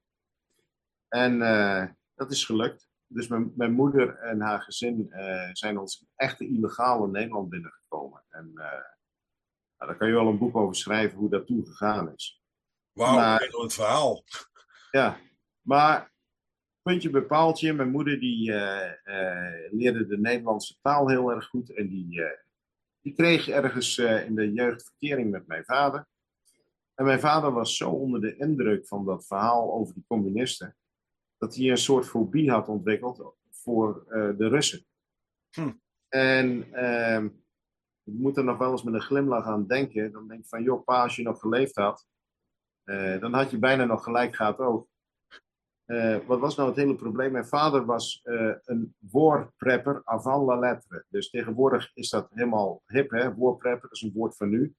Maar wij woonden op een boerderijtje dus in de velden, met een grote schuur ernaast. En onder die schuur daar zat een wijnkelder en een atoomschuilkelder. Die had hij zelf gebouwd. Wauw. Daar stonden bedden in, daar stonden vers watertanks, vuil watertanks, daar stond een constante voorraad aan conserven, beluchtingsapparatuur van alles en nog wat. En als kind, en dan heb ik het over lagere schooltijd, moesten wij meehelpen om die kelder paraat te houden. Dat betekende dat mijn taak was om 1 keer in de week de jerrycans te legen en weer te vullen, zodat het water altijd vers was. Jaren gedaan. Mijn zus die moest de conserven controleren of ze nog houdbaar waren. Als het niet zo was, dan gingen ze naar boven en werd het opgegeten. En ik dacht werkelijk op school dat iedereen thuis zo'n atoomkelder had. Dat was voor mij de normaalste zaak van de wereld. Maar dat was natuurlijk aardig fucked up. Ja. En ik ben opgegroeid met niet alleen een angst, maar een enorme haat jegens communisme. Omdat het bij ons thuis gangbaar was. En de Russen hadden het altijd gedaan bij mijn pa. En uiteindelijk is die Koude Oorlog voorbij en noem maar op. En dan zie je op een gegeven moment nu dat er dingen gebeuren in de wereld waarbij je bijna zou zeggen, pa, je had gelijk, weet je wel. Er zijn de meningen heel erg verdeeld over, want als je in Nederland kijkt, er zijn zelfs Nederlanders die vinden het volledig terecht dat Poetin in Oekraïne zit. Nou, ik ben anders van mening. Maar je ziet dus op een gegeven moment dat Poetin op de een of andere manier toch het oude communisme weer nastreeft of zo. Uiteindelijk gaat het allemaal om geld en macht natuurlijk, dat weten jij en ik ook wel. Maar pa had hiervan gesmuld, die had ze gelijk kunnen halen bij me. Want die heeft op een gegeven moment toegegeven dat het misschien toch wel niet zo ernstig was als dat hij dacht, net voor zijn dood. Als hij nog had geleefd, had hij ze gelijk kunnen halen. Maar en mijn band met mijn vader was wel bijzonder. Hij was altijd heel, heel hard voor ons. Ik heb bijvoorbeeld altijd moeten werken voor luxe spullen. Toen was dat heel vervelend, want ik had vriendjes met hele rijke ouders, die hadden alles. En dat wil je dan ook als kind. En mijn vader zei altijd, het is prima dat je het wil, ga er maar voor werken. Dus er stond altijd kutklussen en kutbaantjes te doen als ik weer een nieuwe homecomputer wilde. Dan waren ze wel zo sportief, maar dan waren ze wel zo sportief, als je op 2/3 was van het sparen, dan kreeg je de rest erbij. Ja. Maar en dan ben ik nog steeds, ik ben tot de dag van vandaag akelig zuinig op mijn spullen. Herkenbaar, heel herkenbaar. Ja, en als ik dan zie hoe makkelijk dat gaat, ik mag van mijn dochters mag ik ze niet noemen in deze podcast, maar er zijn mensen bij ons in huis die om de maand een nieuwe telefoon nodig hebben omdat het ding kapot geld of in de wc pleurt of weet ik veel wat, weet je wel. Het is een hele andere instelling. Hè? Voor de jeugd is dat misschien een wegwerpartikel, maar ik koester mijn telefoon. Ja. Als ik aan een nieuwe toe ben na mijn abonnement, dan kan ik hem voor nieuw verkopen op Marktplaats. Ik krijg er ook altijd aardige centen voor, want ze zijn gewoon goed. En zo ga ik met mijn auto's om, zo ga ik met alles om wat ik heb. Ik ben gewoon zuinig op spullen. Ja. Ik leef niet met een wegwerpgedachte. Kijk, en mijn vader was dat ook wel. Maar net wat ik zeg van, ik denk dat met alles wat er nu gebeurt in de wereld, dat mijn vader, als hij nog geleefd had, zwaar depressief zou zijn geworden. Ja. Alleen al om de anerkenning van datgene wat hij dacht. Tot dat er toch bepaalde dingen uitkomen, maar ook hoe er met mensen omgegaan wordt. En ik denk dat hij zich niet meer thuis had gevoeld in deze wereld. Nee. Voel jij je nog thuis in deze wereld of vind je het moeilijk, sommige dingen? Goeie vraag, Rob. Ik zal je eerlijk zeggen dat er momenten zijn dat ik denk van, als ik niet iets had om voor te knokken, dus mijn gezin, mijn vrouw, mijn kinderen, mijn zaak, mijn leuke werk, mijn vrienden, had het voor mij misschien niet meer genoeg. Gewoon omdat veranderd, hè? Ja, gewoon omdat ik ik vind op de laatste tijd zo pijnlijk duidelijk worden dat de gewone mensen niet meer toe doet. Dat we alleen maar goed zijn om te werken, geld te verdienen en we moeten onze kop houden. En alles wordt voor ons beslist. Ja. En dat is echt geen wappietaal die ik nou uitsla. Hè. Er is een hele discussie over de invoering van de digitale euro. Vanmiddag zat ik hier op de zaak met een bevriende ondernemer die langskwam om even een flesje wijn af te geven. En, die heeft dus daadwerkelijk problemen met de Rabobank op het moment. Omdat de Rabobank hem sommeert om te stoppen met het storten van contant geld op zijn BV-rekening. Letterlijk. Die heeft 1,5 uur met de Rabobank aan de lijn gezeten. De Rabobank zei, u kunt het leuk vinden of niet, maar het is niet de bedoeling dat u nog contant geld aanneemt van uw klanten. Waarop de beste man dus zegt tegen de Rabobank van, ja luister eens, we hebben een montagebedrijf. Geld, contant, is een wettig betaalmiddel. Als iemand klaar staat om mijn monteurs te betalen met contanten, tuurlijk, die jongens hebben een pinautomaat in de bus, maar contant geld is net zo geld. Ik moet dat toch kwijt. Er staat een rekening tegenover, dus de Belastingdienst is tevreden. Nee, zegt de Rabobank. U moet ons beloven dat u niks meer met contant geld doet. Onvoorstelbaar. Weet je, het is dus al zover, hè? Ja. Een ander voorbeeld. De gele pinautomaten van Geldmaat waren de allereerste voorboden van het invoeren van dat centrale geldsysteem. Is toen ook verteld. Er is niemand geweest die heeft gedacht van, hé, wat raar. Ja, even... Nee, het wordt gebracht van het is beter voor de consument en bla bla bla. Uiteindelijk is het zo dat er, en dat vind ik heel moeilijk te verteren, dat onze overheid, hè, ik ga de wappiekaart zeker niet trekken, maar onze overheid heeft de laatste jaren geen enkele blijk gegeven van er voor de burger te zijn. Klopt. Alles duidt erop dat er een andere agenda nagestreefd wordt dan waar wij ze voor in het plusje gestemd hebben. Ja. En laatst was er weer een mooi voorbeeld met de handtekening die gezet moest worden onder die digitale euro. Die was al gezet terwijl er nog vragen gesteld zouden worden of we dat wel moesten doen. Waar vroeger nog dingen achter gesloten deuren gebeurden, en dat er af en toe eens iets uitlekte en dat was dan een schandaal. Dan worden we aan de lopende band geconfronteerd met een volledig autonoom opererende overheid die dingen doet waar we allemaal geen hol meer van snappen, waar we allemaal gruwelijk last van hebben. Ja. Er wordt in Nederland 17,5 miljard gas opgepompt in Groningen, waarvan 14,3 miljard op contract verkocht wordt voor scheidprijzen aan het buitenland, terwijl wij zelf 300% meer voor de energie betalen. Alleen Ja, dat is van een gekke. Mensen als Omtzigt stellen daar dan nog vragen over.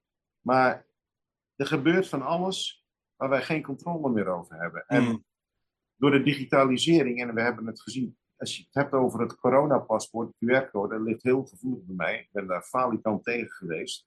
Ja. Ik ben heel erg tegen de segregatie geweest van gevaccineerden en niet-gevaccineerden. De menselijkheid werd totaal uit het oog verloren.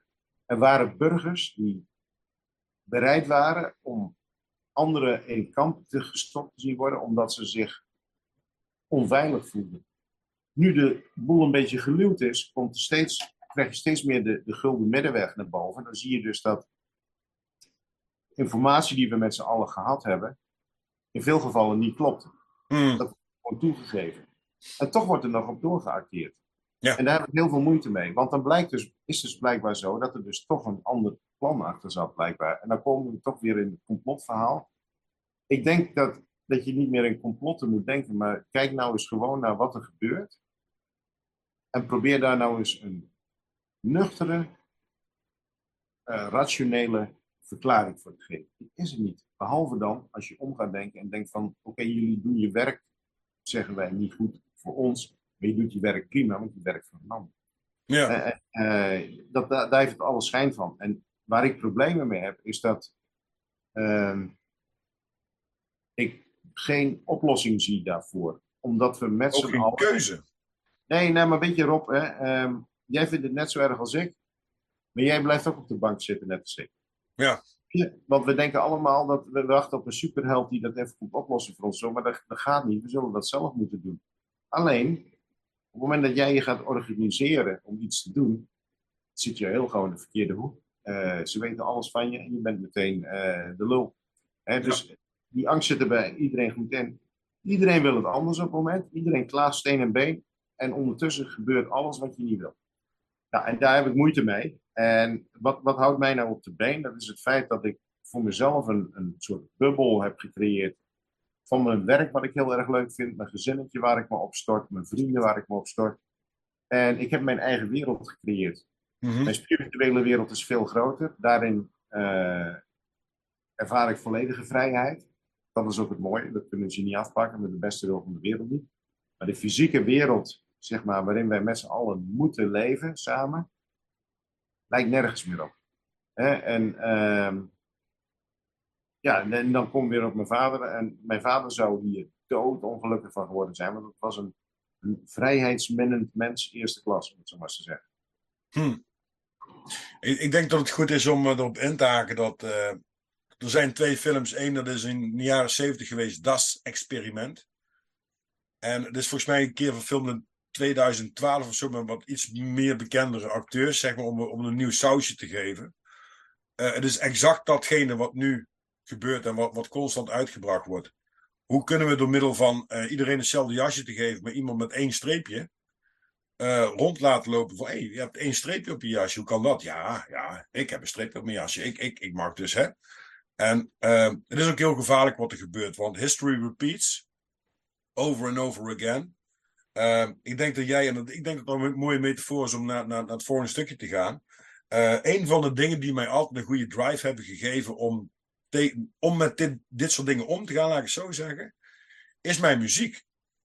Of dat nou de punk is van Exploited, van Beat the Bastards, of Verrucas met All Systems Fail. Maar ook hardrock, jaren 80 hardrock. Ja.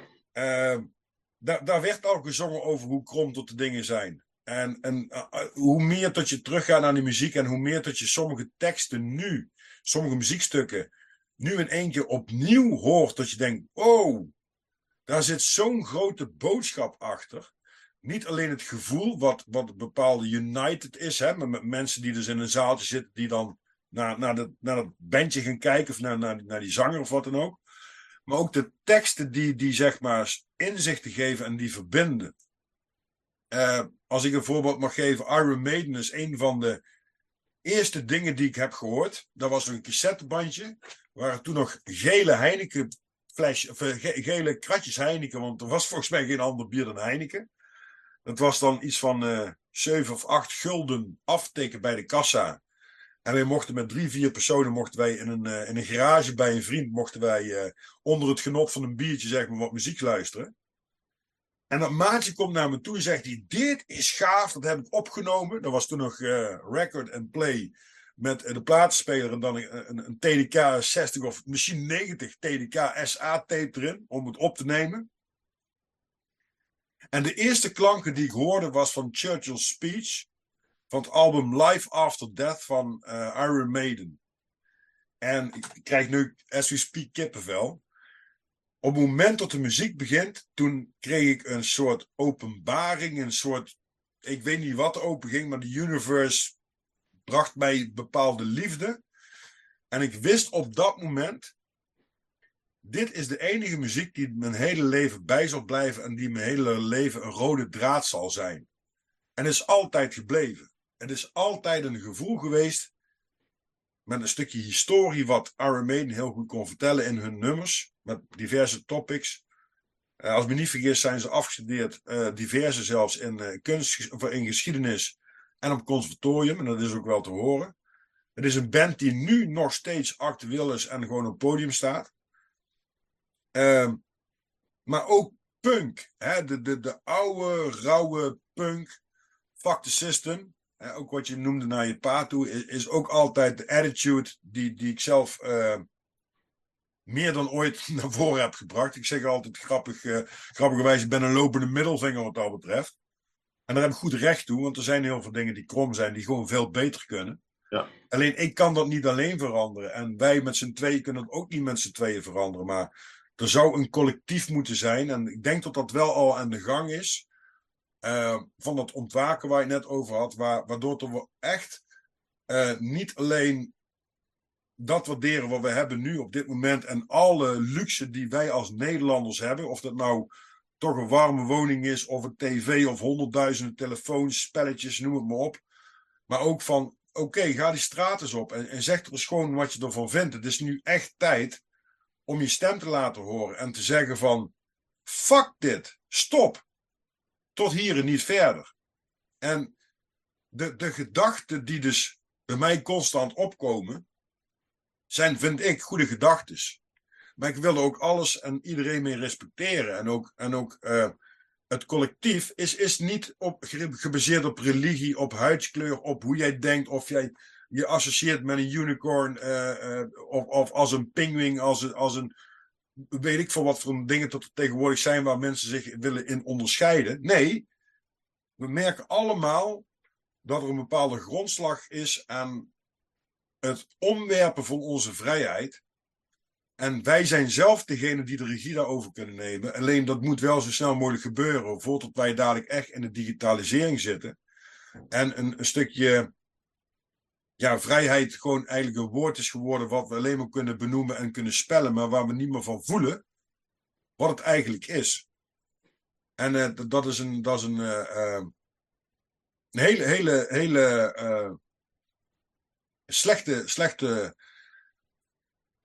ontwikkeling op dit moment. Ik heb er wel een mening over op. Kijk, het gaat nog niet slecht genoeg om massaal vuist te maken. En er zijn nog te veel escapes voor mensen om hun oude leventje voor te zetten.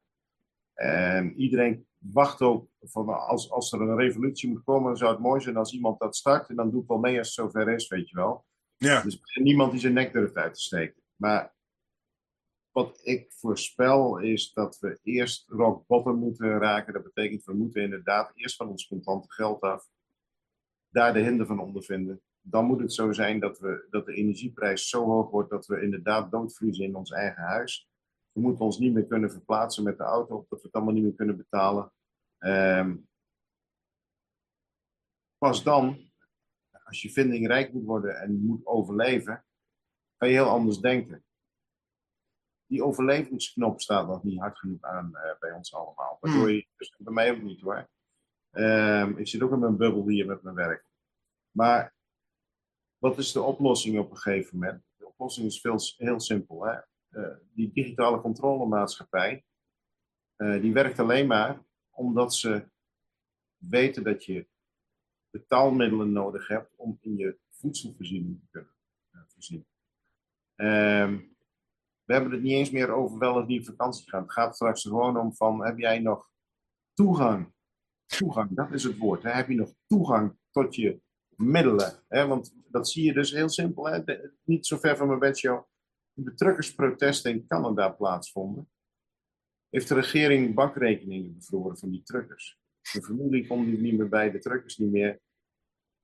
Ze kunnen je straks dwingen met je bankrekening. Hè? Ja. Of dat gaat om je CO2-punten, of dat nou gaat om het feit dat ik een pakje peuken koop en vervolgens met mijn digitale euro vervolgens een week later een premieverhoging zie verschijnen van de verzekeringsmaatschappij omdat ze gezien hebben dat ik rook. Maakt helemaal niet uit, maar toegang tot middelen om te kunnen en mogen leven. Als ze daar controle over hebben, hebben ze controle over jou. Het zal zeer doen, maar als jij je telefoon in de plomp flikkert, en als jij op een gegeven moment gewoon je internetverbinding eruit drukt en geen technologie meer gebruikt, maar gewoon zorgt dat je collectief bij elkaar kruipt en je eigen groente gaat verbouwen. En dat ik bij jou aankom, lopend of op de fiets, en zeg: Rob, ik heb 5 courgettes voor je, wat heb je voor me? Ja. Nou Jan, ik heb net aardappels staan te verbouwen. Jij de helft aan de aardappels, ik de helft van de courgettes. En ik kom weer verder. Je ziet het nou in de zakenwereld al, mag ik niet hard zeggen natuurlijk, maar je wilt niet weten wat voor ruilhandel er op gang is gekomen. Hè, nu al. We gaan weer terug eigenlijk, een beetje naar de middeleeuwen. Ja, maar Een ruilhandel. We gaan terug naar de essentie, denk ik. We gaan terug naar de essentie. Wat is mens zijn? Een mens kan niet functioneren zonder andere mensen. Ja. Alleen we zijn zo afhankelijk gemaakt van technologie en van het gemak, dat we eigenlijk zijn vergeten. En ik denk ook dat er heel veel mensen in die coronaperiode daarover zich bewust zijn. Ook wat ze zagen, hè? Dus die schonere lucht, de natuur, hè? Die paden die je normaal gesproken bewandelt, die in één keer overgroeid zijn in 2 maanden tijd en tot er niemand meer liep. Het is datgene wat ons maakt. Hè? De frequentie, die vibratie van alles wat er is.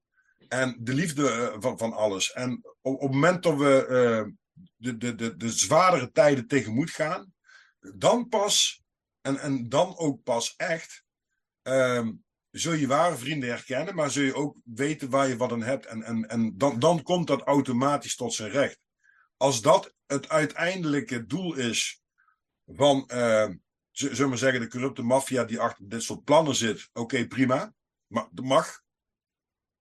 Als je ziet welke middelen ze daarvoor inzetten om ons, zeg maar, monddood te maken, om onze vrijheid af te pakken, dan is dat gewoon erg fascinerend en ook goed in de gaten te houden wat er gaat gebeuren. Want zoals je net zei, voordat er überhaupt vragen gesteld worden door de mensen die dat mogen stellen, worden er al wetten getekend. En dan is natuurlijk de vraag van in hoeverre kan dat en mag dat? But they don't care. En ik denk ook dat mijn middelvinger, mijn nopende middelvinger, ik ben zelf veel rustiger geworden dan wat ik een tijd geleden was. Maar die middelvinger, die staat nog wel steeds fier overeind. En mijn rebellie zal ik nooit verloren gaan. Mijn moeder zegt, wanneer stop je nou eens een keer met schoppen tegen alles en nog wat. Ik denk dat ik wat dat betreft tegenwoordig zelfs het schoeisel daarvoor aan heb om nog harder te schoppen en nog meer door te gaan. En dat geeft een drijfveer die mij energie geeft. En wel op een bepaalde hoogte natuurlijk. Hè. Zolang dat ik niet anderen pijn doe met datgene wat ik doe, wat ik zeg of wat dan ook. En natuurlijk, mensen mogen op hun zere zieltjes getrapt worden door de uitspraken die ik af en toe doe. Dat mag. Ik ben het ook niet overal mee eens, maar dat is onze vrije meningsuiting. Maar laat ons alsjeblieft gewoon de handen ineens slaan en elkaar voelen en ruiken en proeven wat je net had, of wat je het straks over had, ook dat vintage gevoel. Hè? Dat je iemand een godverdomme gewoon mag aanpakken en een keer een lekkere knuffel mag geven. Ja. Dat is ons ook al ontnomen een tijd geleden, terwijl we allemaal op vibratie, op hartvibratie gaan, op frequentie werken. En ik denk dat er sowieso wel steeds meer mensen diezelfde mening met ons delen, gelukkig. Ja, want je ziet dus eigenlijk dat mensen inderdaad in de gaten hebben dat ze meer de natuur in moeten, om ook meer met zichzelf in contact te komen en meer in contact te komen met de natuur. En ik ben dol op alle gadgets en ik ben dol op alle elektronische en online oplossingen. Maakt allemaal niet uit. Ik ben net een extra wat dat betreft. Maar ik ben ook nog iemand die weet hoe het was voordat de computers er waren. En ik was daar echt niet minder gelukkig in die tijd. Ik bedoel, ik heb een duidelijk leven voor en na de computer. Dan kwam de computer vrij vroeg in mijn leven, in 1982. Ja. Ik weet nog hoe het daarvoor was. En stel dat we massaal afscheid zouden nemen van de technologie die ons zo in de gaten houdt en ons stuurt en bindt. Hè? Mm-hmm. Dat zal afkicken worden, maar het kan prima. Oh, absoluut. Wij zijn nog steeds helemaal gebouwd gelukkig om zonder die technologie te leven. De kwestie is alleen, we denken dat we dat niet meer kunnen. En daarom zeg ik van laat het maar gewoon gebeuren allemaal. Er komt vanzelf een moment dat we erachter komen dat we het wel kunnen, omdat we het niet meer kunnen volhouden met z'n allen. En dan kom je erachter dat er veel meer te ontdekken valt, wat niks te maken heeft met technologie dan dat je denkt. En dat houdt mij rustig en kalm, want daar heb ik ook vertrouwen in. En daar zit ook natuurlijk een deel mijn spiritualiteit achter die denkwijze. Mijn spirituele wereld is zoveel groter dan de wereld om me heen. En als ik ergens op kan en mag vertrouwen, is het dat. Voor veel mensen is het ongrijpbaar. Mensen die zelf ermee bezig zijn, die herkennen het. Maar kracht die je met elkaar ook vooral, zeg maar, op het energetische vlak kunt ontwikkelen. Zoveel groter dan wat er op ons afgevuurd wordt aan middelen en maatregelen en noem maar op. Enig is, we moeten het allemaal nog even ontdekken. Absoluut. Absoluut. Ja. Mooi gezegd, Jan. Ik heb een topic wat ik iedere podcast terug wil laten komen. En dat zijn 10 korte vragen. om nog meer te weten te komen van je. En we hebben weer zoals wij dat altijd graag hebben, een gesprek die wat alle kanten uitgaat. De luisteraars en de kijkers hebben waarschijnlijk in de gaten van oké, we zitten nu in één keer in dit en dan gaat het van de hak op de tak. En ik vind dat het ons siert en dat ook ja, het enthousiasme is waar wij over de dingen graag willen delen. Maar ik heb 10 korte vragen voor je. Ik zie dat we al inmiddels 1,5 uur, time flies when you're having fun, bezig zijn. Dus ik wil deze 10 vragen vooral nog even aan je aan je vragen. En eens kijken wat we daar mee tevoren toveren. Jan, lievelingskleur? Paars. Paars. Favoriete muziek? Heavy metal. Heavy metal, kijk. Favoriete film dan wel serie? Oh, ik mag er wel even over denken, hè? Ja, zeker. Favoriete film? Ik denk dat ik vind het een zware film, maar ik vind The Green Mile een hele mooie film. Wauw, mijn vorige podcast gast, Dirceu da Silva, gaf ook Green Mile aan als... Ja. als... Wauw. Ja. Favoriete serie? Eigenlijk alle series waar Engelse humor in voorkomt. En met name die oude series die door David Croft geregisseerd zijn. Oké. Hallo, hallo. En Ja. O moeder, wat is het heet, daar komen de schutters. Maar ik ben ook een heel groot fan van Monty Python. En ja, weet je, Fawlty Towers, briljant. Ja. Daar kan ik echt, van dat soort humor kan ik echt genieten. Heerlijk, heerlijk. Herkennen we over. Favoriete boek, Jan?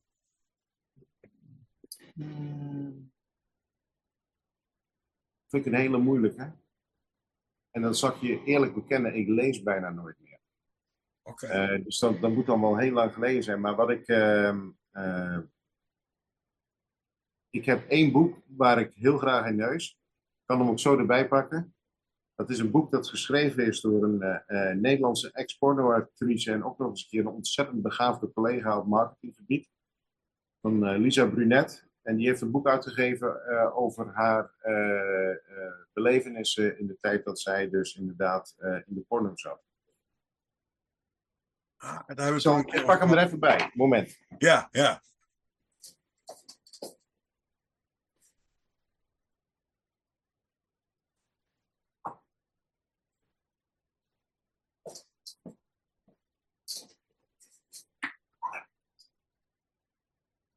Ik weet niet of hij een beetje te zien is.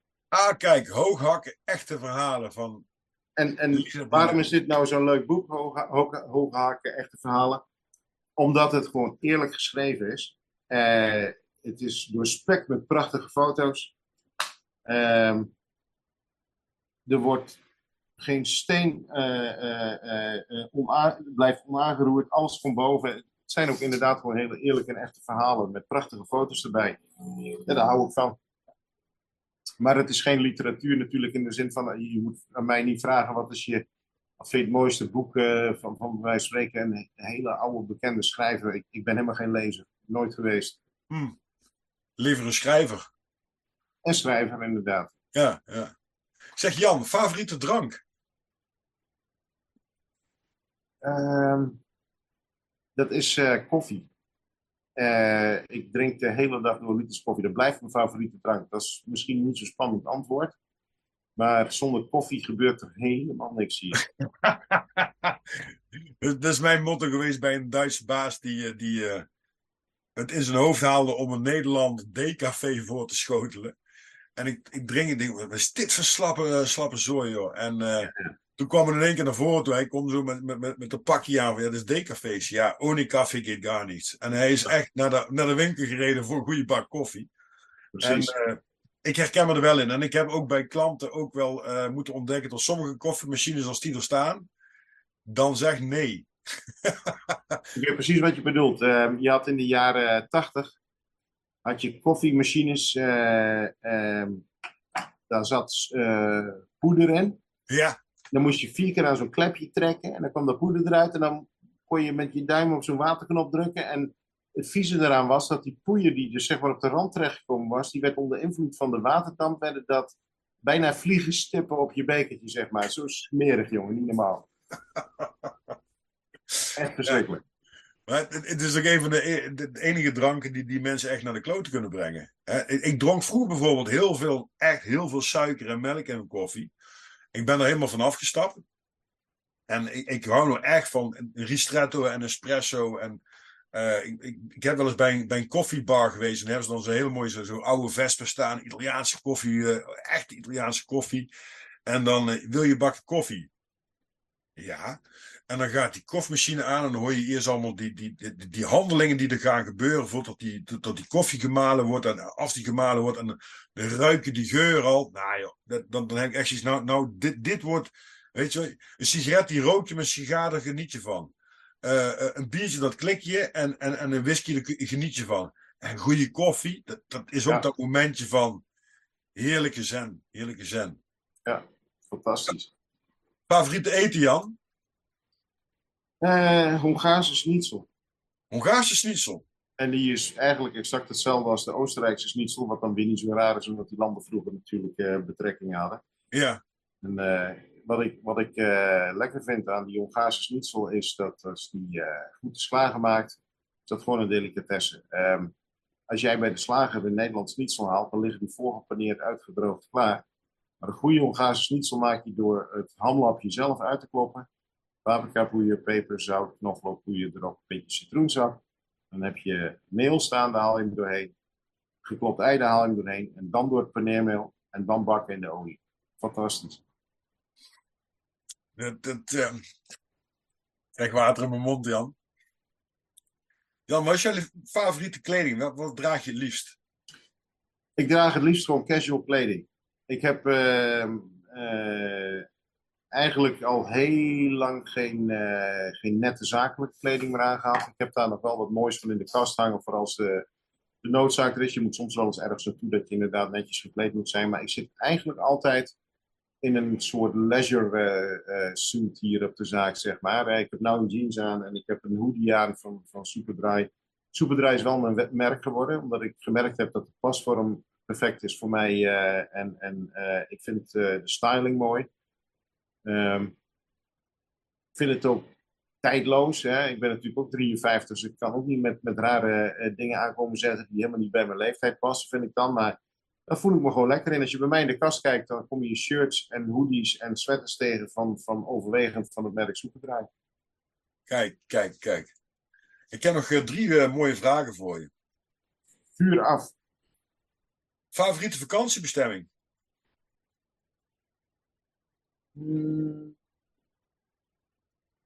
Ja, dat vind ik dan ook een lastige vraag. Ik kan hem wel beantwoorden. Ik ben fan van eigenlijk de eilanden van Groot-Brittannië, van Engeland, van Schotland, Wales en Ierland. Daar ga ik het liefst heen. Ierland vanwege het spirituele, omdat ik gewoon op elke hoek van de straat en bij elke cliff die we bezoeken voel ik de energie. Engeland omdat ik heel erg fan ben van het oude Victoriaanse in Engeland en de stijl. Wales vanwege de landschappen gewoon. Dus je kunt mij geen grote plezier doen dan mij op de eiland kleuren. Herkenbaar. Ik heb daar mogen rijden met mijn motor om de reis naar Ierland te gaan. Wauw. Ik wil ook gewoon terug, want ik zag 1 grote groene blur. En dat is op zich goed, of de grijze blur.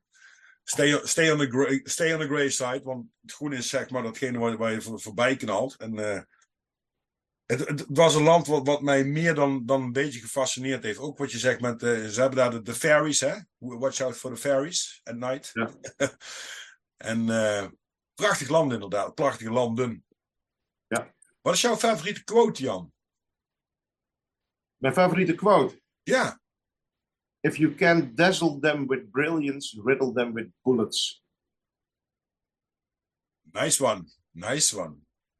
En Jan, wat is jouw levensmotto? Question everything. Kijk. Ik heb daar een schilderij van gemaakt. En we hebben nu ook wat gasten in de podcast. En één daarvan ken ik heel goed. Dat is een heel mooi verhaal, dat wil ik wel even delen. Ik had een hele tijd niet geschilderd. En ik deed wel eens wat schilderen. En ik kom thuis van een leuk avond stappen. Een biertje en noem maar op. En ik zie een leeg wit doek staan. Ik denk, ja, misschien is het wel eens een keer tijd om nu te gaan schilderen. En dat heb ik toen gedaan. En die nacht, ik denk dat het een uur of 4, 5 s'nachts was,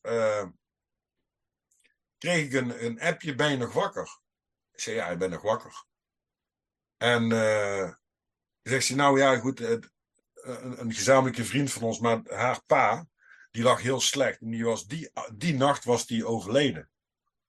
En ik zei, nou weet je wat, als je morgen zin hebt en je hoofd ergens anders naartoe wil zitten, be my guest en kom gewoon langs, lekker een kop koffie drinken, eventjes je gedachten ergens anders laten vieren. En zij komt 's middags binnen en zegt, wow, heb jij dat schilderij geschilderd? Ik zeg, ja, dat heb ik vannacht geschilderd. Dat is heel apart, zegt ze, want mijn schilderij heette No Questions, No Answers. Question everything, maar ja, no questions, no answers. En zegt, dat was een beetje dezelfde band als die ik met mijn pa had. Dus ik heb haar toen ook dat schilderij geschonken. Dat hangt nu bij haar thuis en ik mag daar ook heel graag komen. En zo kun je zien hoe sommige dingen zo ontiegelijk bij elkaar kunnen komen zonder dat je er erger in hebt. En Ja, als je op diezelfde vibratie zit en ik weet niet wat dat is, maar dan synchronicity. Hè? Dus ja, ja, weet je, het toeval bestaat in dat op zich niet. Dingen moeten gebeuren met een reden gewoon. En jij hebt op dat moment in het veld, zeg maar, die energie opgepakt en heeft jou aangezet om eigenlijk dit te maken. Zo simpel werkt dat gewoon. ja, Hè? mooi En is ik dat. zeg met nadruk simpel, want ook daar, je mag er wel vragen bij stellen, maar juist dat soort dingen, daarvan moet je dus op een gegeven moment gewoon accepteren dat ze gebeuren, want op sommige vragen krijg je geen antwoord en dat moet je ook accepteren. Ja, ja, precies. Hele mooie afsluiter vind ik dit. Ja. Rob, het was mij een waar genoegen. Wat hebben we lekker zitten kletsen, man. Ah, heerlijk. Ik heb me er sowieso ook op verheugd op de podcast. Jij zei ja, dat was niet zo heel lang geleden. Dat is volgens mij vorige week geweest. Ja, Toen zei zoiets. je van me, ja joh, het zou me helemaal fantastisch zijn om dat voor de feestdagen te doen.